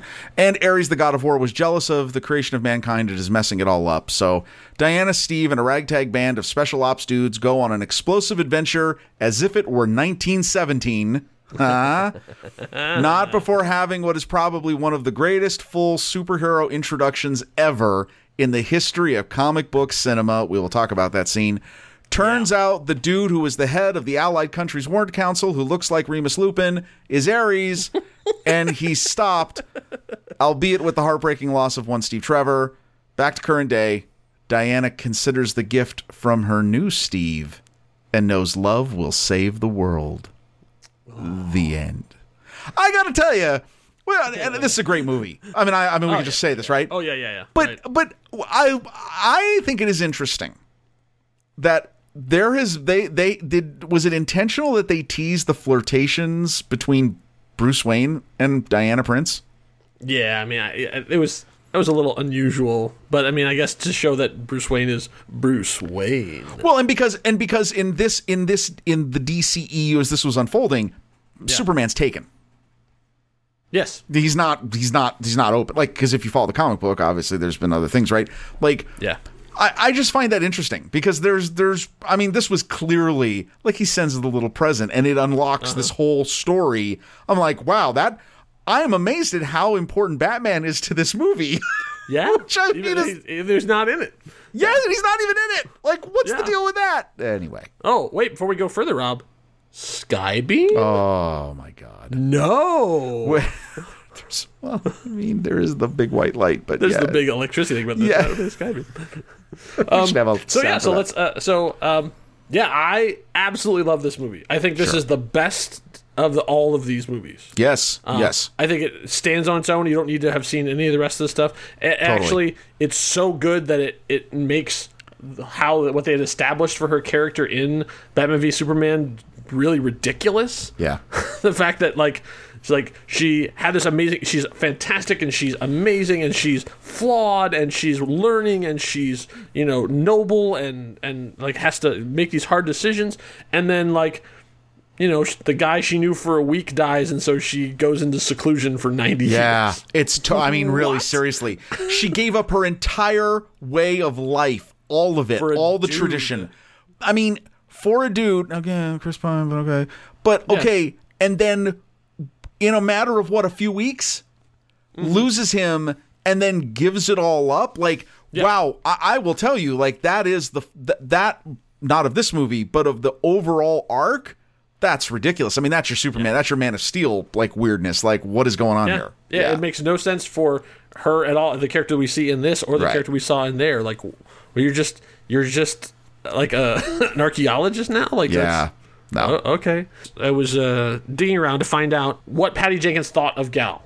Because she basically inherited her. So, I found an article that talked about it. So they said, let's talk a bit about Gal. You inherited her from Zack Snyder. Was it difficult to not get to choose your own Wonder Woman?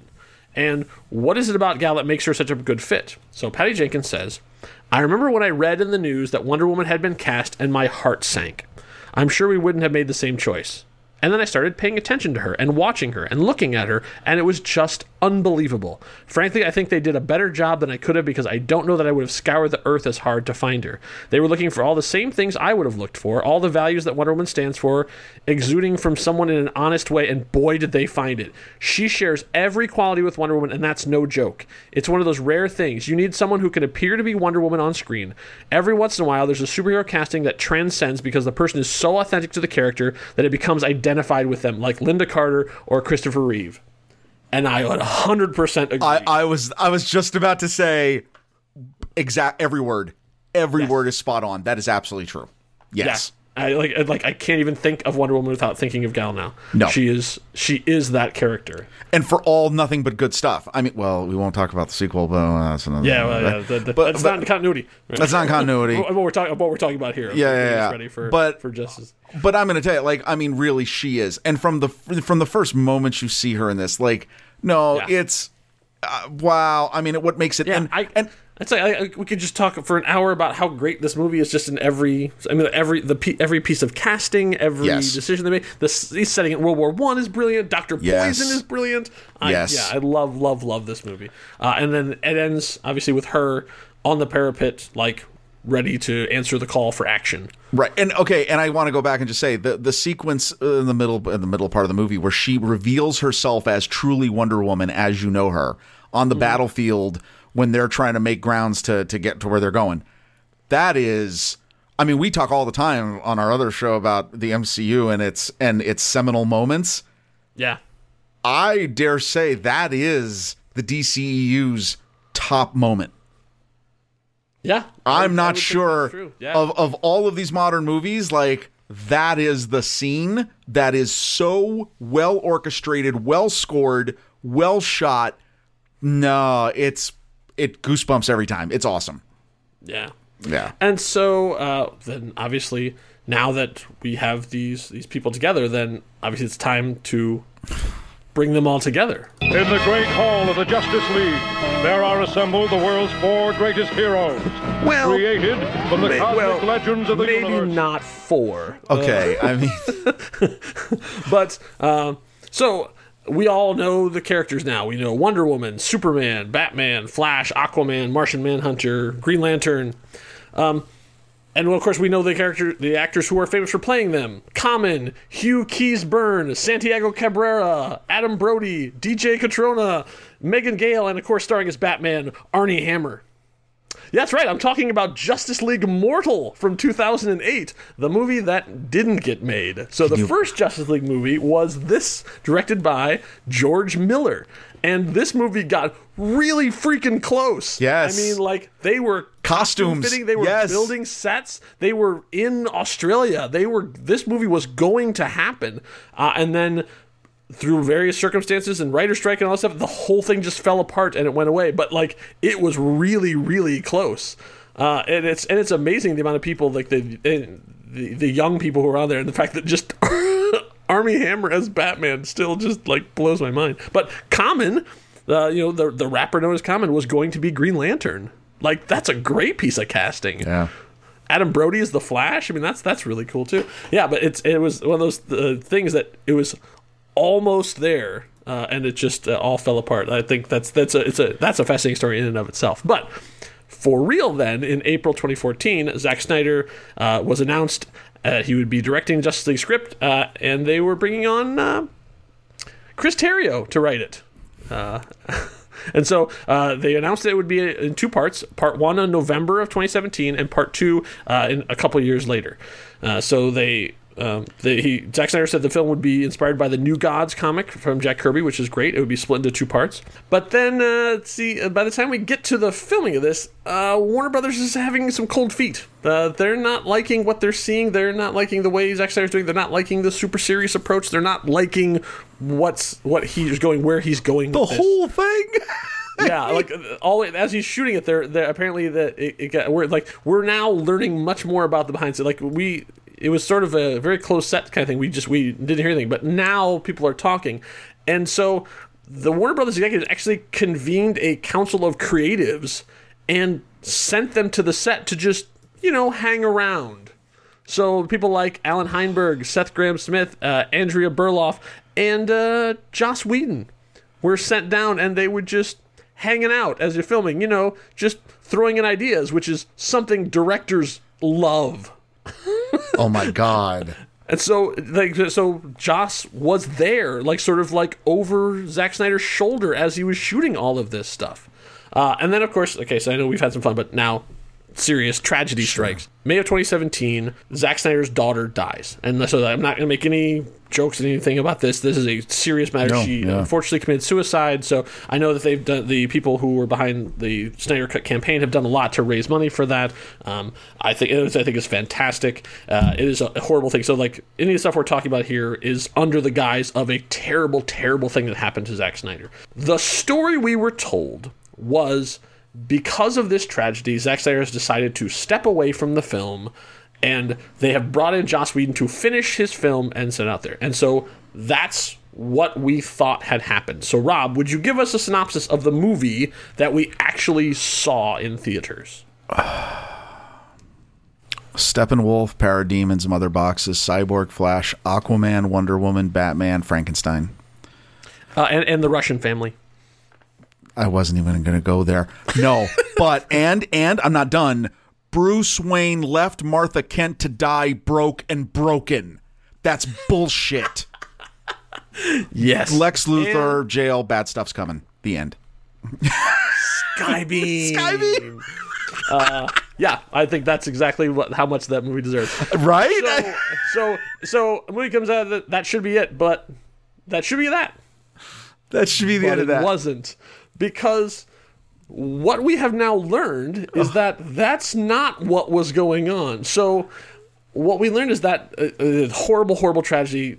Zack Snyder is just a wreck. I mean, his family is just despondent over this. It's a terrible, terrible, terrible thing. And the Warner Brothers are like, okay, so you're coming back, you're finishing the movie, right? You're going to do the job. And they're still coming at him about changes, make it funnier, make it smaller, make it lighter. Right. And now we reveal that he's actually said he just got tired of the fight. Yeah. He fully intended, he and his wife, who is his producer partner, has produced all of his movies, wanted to come back and do this stuff, but he just did not have the emotional strength, the executive functions. And those who lived through this last year know exactly how that feels. I just don't have it in me. And so he basically just gave up. I can't do this anymore. This is just me. So he gave up on the film. So he did not have them fire him. He stepped away to prevent that, and then let it go on. And then everybody got disappointed. And then everything went terrible. So we then learned that when Joss Whedon came in, he wrote 80 pages of new script and had to shoot all of it in 3 months. Apparently it wasn't just that the cast did not like all the changes that were being made. Apparently things got really, really bad. And to quote Ray Fisher, Joss Whedon's on-set treatment of the cast and crew of Justice League was gross, abusive, unprofessional, and completely unacceptable. And Gal Gadot and Jason Momoa have both said, yeah, Ray is not wrong. And the rest of the cast, has remained silent. Yeah. Nobody has stood. I mean, like obviously there's a lot of he said she said. There's a lot of politics. There's a lot of stuff going on. So we can't really get into all of that stuff. Well, I think we should. And no, because guess why? Here's the other reason why: slander. There's laws against that, and you don't want to get into that. Like, hey, people we don't know what happened. We don't know, but right? I'm of the mind of let's believe Ray Fisher and go from there. Right. But that's for the lawyers to decide, unfortunately. But the one last controversy we need to touch on before we move on is Mustache Gate. Because by the time they got everybody back together again, Henry Cavill was already shooting Mission Impossible, where he had grown a very large mustache. Well, they brought him back for Superman, but Paramount contractually would not let him shave the mustache off because they would need him for reshoots afterwards.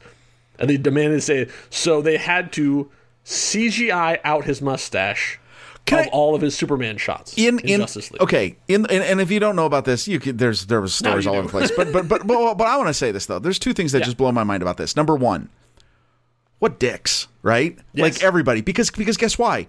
Henry Cavill is a strapping young man. I am sure his facial hair grows back speedily. Like, or just a studio pissing contest. I mean, what a dick move! Because guess what? It's not that hard for a good, high quality person who makes applications for faces for film to make a mustache to fill in until his mustache grows back. So if the problem was scheduling, that shouldn't have been a problem. It's entirely more insane to say, no, you can't shave the mustache, digitally take it out, and then and then if that wasn't bad enough, dude, you could have paid someone's nephew like $500 and some Mountain Dew with a deep fake, with some deep fake software, and done a better job than what they did. There actually people have gone in and deep faked it over the mustache thing, and it looks so much better. I just don't understand. And I find it so unbelievably petty that it's just enjoyable to me. I just want to say this. Just a couple things about this movie is that, because this is all that's worth saying as far as I'm concerned. I remember going into this, my wife and daughter, we had incredibly high expectations. I'll never forget us both looking at each other when it was over and saying, well, I'm never going to watch this movie again. Like, literally, that was it. Now, there are two scenes that you can still see. The one is the scene where the Flash is running around Clark. Yes. And Clark sees him. Superman sort of resurrection. Okay, yes. The best. And I believe that is like the 20% of Zack Snyder's original film that was retained into Justice League. That is good. And I'm going to say this. I don't know about this scene, but I always love the scene where Aquaman is sitting on the lasso and is talking honestly. I just always think that's very funny. But can I tell you, though, I alluded to it. One of the most ridiculous things is that you had an entire movie based around Clark and Bruce Wayne's connection of their mother. And you're telling me that one of the main plot points of this movie is that Martha Kent's hit bad times. She's going to lose the farm. Bruce Wayne forgot about her. After he spent an entire third act in another movie saving her. That is such garbage. Yeah. I don't know how that was allowed to do. But here's my last thing I'm going to say about this movie. Yeah. The biggest problem with it? The title. I don't know if I've ever told you this. No. I don't think so. They had a perfect title, and they didn't use it, and I don't understand why. The first movie, Man of Steel. The second movie, Dawn of Justice. Yes. This movie should have been called League of Heroes. Oh, okay. Yeah, keep with the blank of blank convention. I mean, how did you not do that? Calling it Justice League is so low-hanging fruit. Like, it's Justice League. Like, see, and I mean, obviously, the comparisons are obvious, but like to look at what happened with the Avengers movie, the first one, and this, and just go, you had so much more time, so much more money, and this is what you... Yeah, it's horrible. It's horrible. It's horrible. Sorry. I'm sorry, everybody. I know everybody works really hard. And we spent enough time on it, so now we wipe that away because you don't ever need to think about that movie again because in your headcanon that can not exist anymore because what's coming now is, of course, the Snyder Cut. And what better way to introduce it than with a sing-along? Okay, everybody knows the word, so as soon as you're ready, you can go right ahead. Okay, go ahead. Secret chord, right? I'm right. Come on, people. I'm listening. I don't hear you singing. Oh. Right? Oh boy. Yeah, it goes like this. Right? Okay. You guys are not singing along. Okay, all right. It's been 2 hours. I imagine you're all tired. Okay, all right. David never should have been looking at that woman on the roof. That was wrong. He knows that. What is the secret chord? I don't know. I guarantee you that song is in this movie somewhere. So let's talk about, finally we're here, the Snyder Cut. We have not seen it. So at the time of this, it have not been released yet, but we're eagerly anticipating it. So on May 20th, Zack Snyder officially announced that HBO Max will be releasing his cut of the Justice League in 2021, and so we're here. We're knocking on the door. It's right Unbelievable. there. For $70 million to complete the special effects, musical score, and editing. And I've been saying it since this was announced. I was saying it to you now, to everyone here. It's a bargain. Oh, yeah. For the amount of time and press and attention they're getting, $70 million is nothing. $70 million is how much it cost them to make Daredevil. And this is going to get way more press than I think. I mean, yeah. So apparently all of this stuff was shot. We're told he only shot 4 minutes of extra footage. Do you believe that? It's shocking to me, and the fact that 3 of that is probably just Jared Leto. Yeah, I don't know if I believe that. That seems I don't know. Why would there's a new Flash piece, which I love that story because Ezra Miller is currently shooting the new Fantastic Beasts movie. I don't even know if that has a title yet, and they had him. So Zack Snyder shot him remotely using a drone from the other side of the world. He was controlling the camera and shooting Flash running or doing something like that. I find that fascinating. There's no way you spent time and effort filming scenes and you only got 4 minutes of new footage. I don't know. I mean, he must have just shot and shot and shot. I think this was a Superman 1-2 situation where he intended to use a bunch of the stuff in there. So we don't know much. We know it's 4 hours long. We know it's 6 chapters, and we know the chapter names. So here's what I'm going to tell you. So part 1 is called Don't Count on It, Batman. Part 2 is The Age of Heroes. Part 3 is Beloved Mother, Beloved Son. Part 4 is Change Machine. Part 5 is All the King's Horses. Part 6 is Something Darker. And the epilogue, this just is breaking news, the epilogue is called A Father Twice Over. Oh, what? I don't know, but there's a couple things that we know going in. So let's make sure our plot is, and we know what's in, because there are things that are in and things that are out. So we need to make sure so everything that happened in Man of Steel happened. Everything that happened in Batman vs. Superman happened. Everything that happened in Wonder Woman happened. Everything that happened in Suicide Squad happened.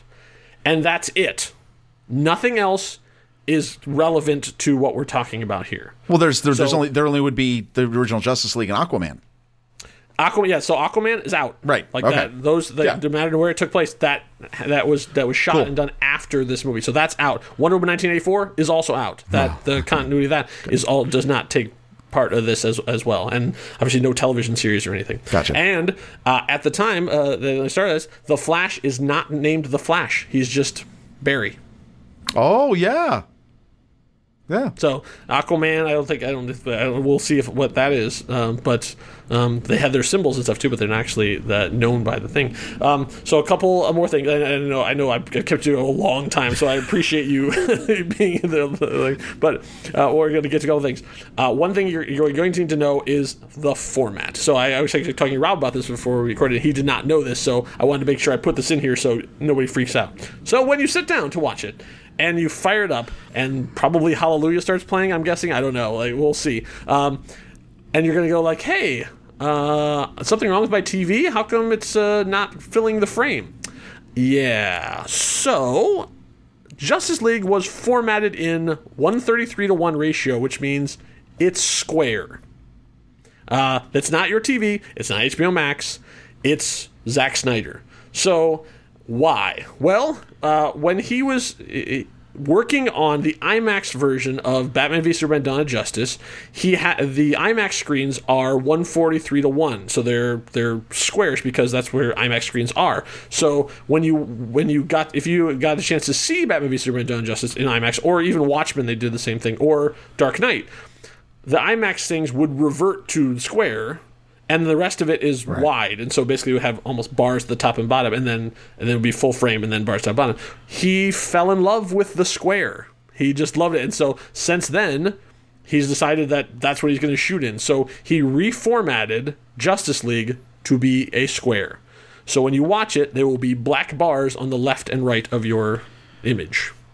Now, and that's intentional. Okay, can I just say this? And I know I'm not that guy, because I understand how important this is for the art. Yeah. The HBO Max should allow you the option to zoom in, like you do on your phone. Yeah.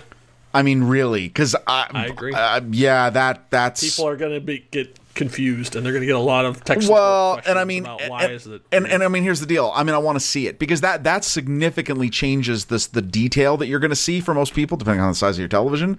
But, True. Interesting. I'm curious to see how it reformats itself on an iPad, which is much more square, you know? Oh, no, it would be perfect. I would still recommend whatever your big television is, watch it on that. Right. This is not being released theatrically yet. Right. So you can only watch it at home. But I'm curious to see how that would be, because that is much more of that ratio, and they do sometimes automatically reformat stuff too. That's... Okay, that's interesting. Okay, by the way, the title of the Chapter 2, Age of Heroes. See, that's close. That's close to my League of Heroes. Close. It is very close. Yeah, I know. I mean, we could. I'm sure people have already been debating about these things, but we don't need to get into that because I think we've kept people here long enough. So, obviously, Superman's dead. Batman is on the trying to find these heroes because the bell has been rung and something's coming. Wonder Woman is with him. The other heroes are out there, but they have not met. And at the last we saw, Cyborg was in pieces. And so they don't know what else out there. And so there was a significant portion of Batman v Superman: Dawn of Justice, which took place in what was called the Nightmare. That's played with a K. Nightmare. A possible awful future. And I believe a large section of this movie will also take place in there. So we're going to see sort of what happens if Superman turned bad, and this is what it is, and the kind of dark side. So I don't know. So I really don't know what to expect in here, because how much we know very, very little. Maybe half an hour, maybe 45 minutes of Justice League the movie was actually based on what his original stuff was, and now this is 4 hours. So there's going to be huge amounts of stuff. Yeah. Well, and we know, no idea, and we know for sure that we're getting. I know to much people's happiness, we're getting a completely new rendered Steppenwolf. Yes, I mean completely different. Completely different. Right. Yeah, we've seen little bits and pieces of it too, and we're going to see Darkseid. Darkseid was not a part of it; it was sort of alluded to, but we're actually going to see him here. There is, a huge amount of Cyborg's story will be in the movie. A lot of Barry Allen. We're going to see. We're going to see Iris Allen is going to be. Or Iris West, I guess at the time, is going to be a significant part of it. A character that was not in the. I guess, do we say original? Right. I don't know. We're getting some weird nomenclature stuff here. But yeah, so there. So I think you're ready. Oh, I'm ready. I've taken you on a long, long journey. Hopefully, this. I didn't. This maybe is your commute all the way to work and back again, or maybe you have to keep working around your block just waiting for me to wrap up. But I think that pretty much covers everything. And so then, obviously, we here at the next reel will be back to talk about the 4-hour Zach Snyder cut of Justice League once it has been released. But we wanted to be here first to pray to get your mind right, to help you be ready to experience it as best you can. And I hope we've done that. Indeed. Well done. Thank you so much for listening. This has been the first chapter in the Curiosity Codex, but there are still many pages left to decipher.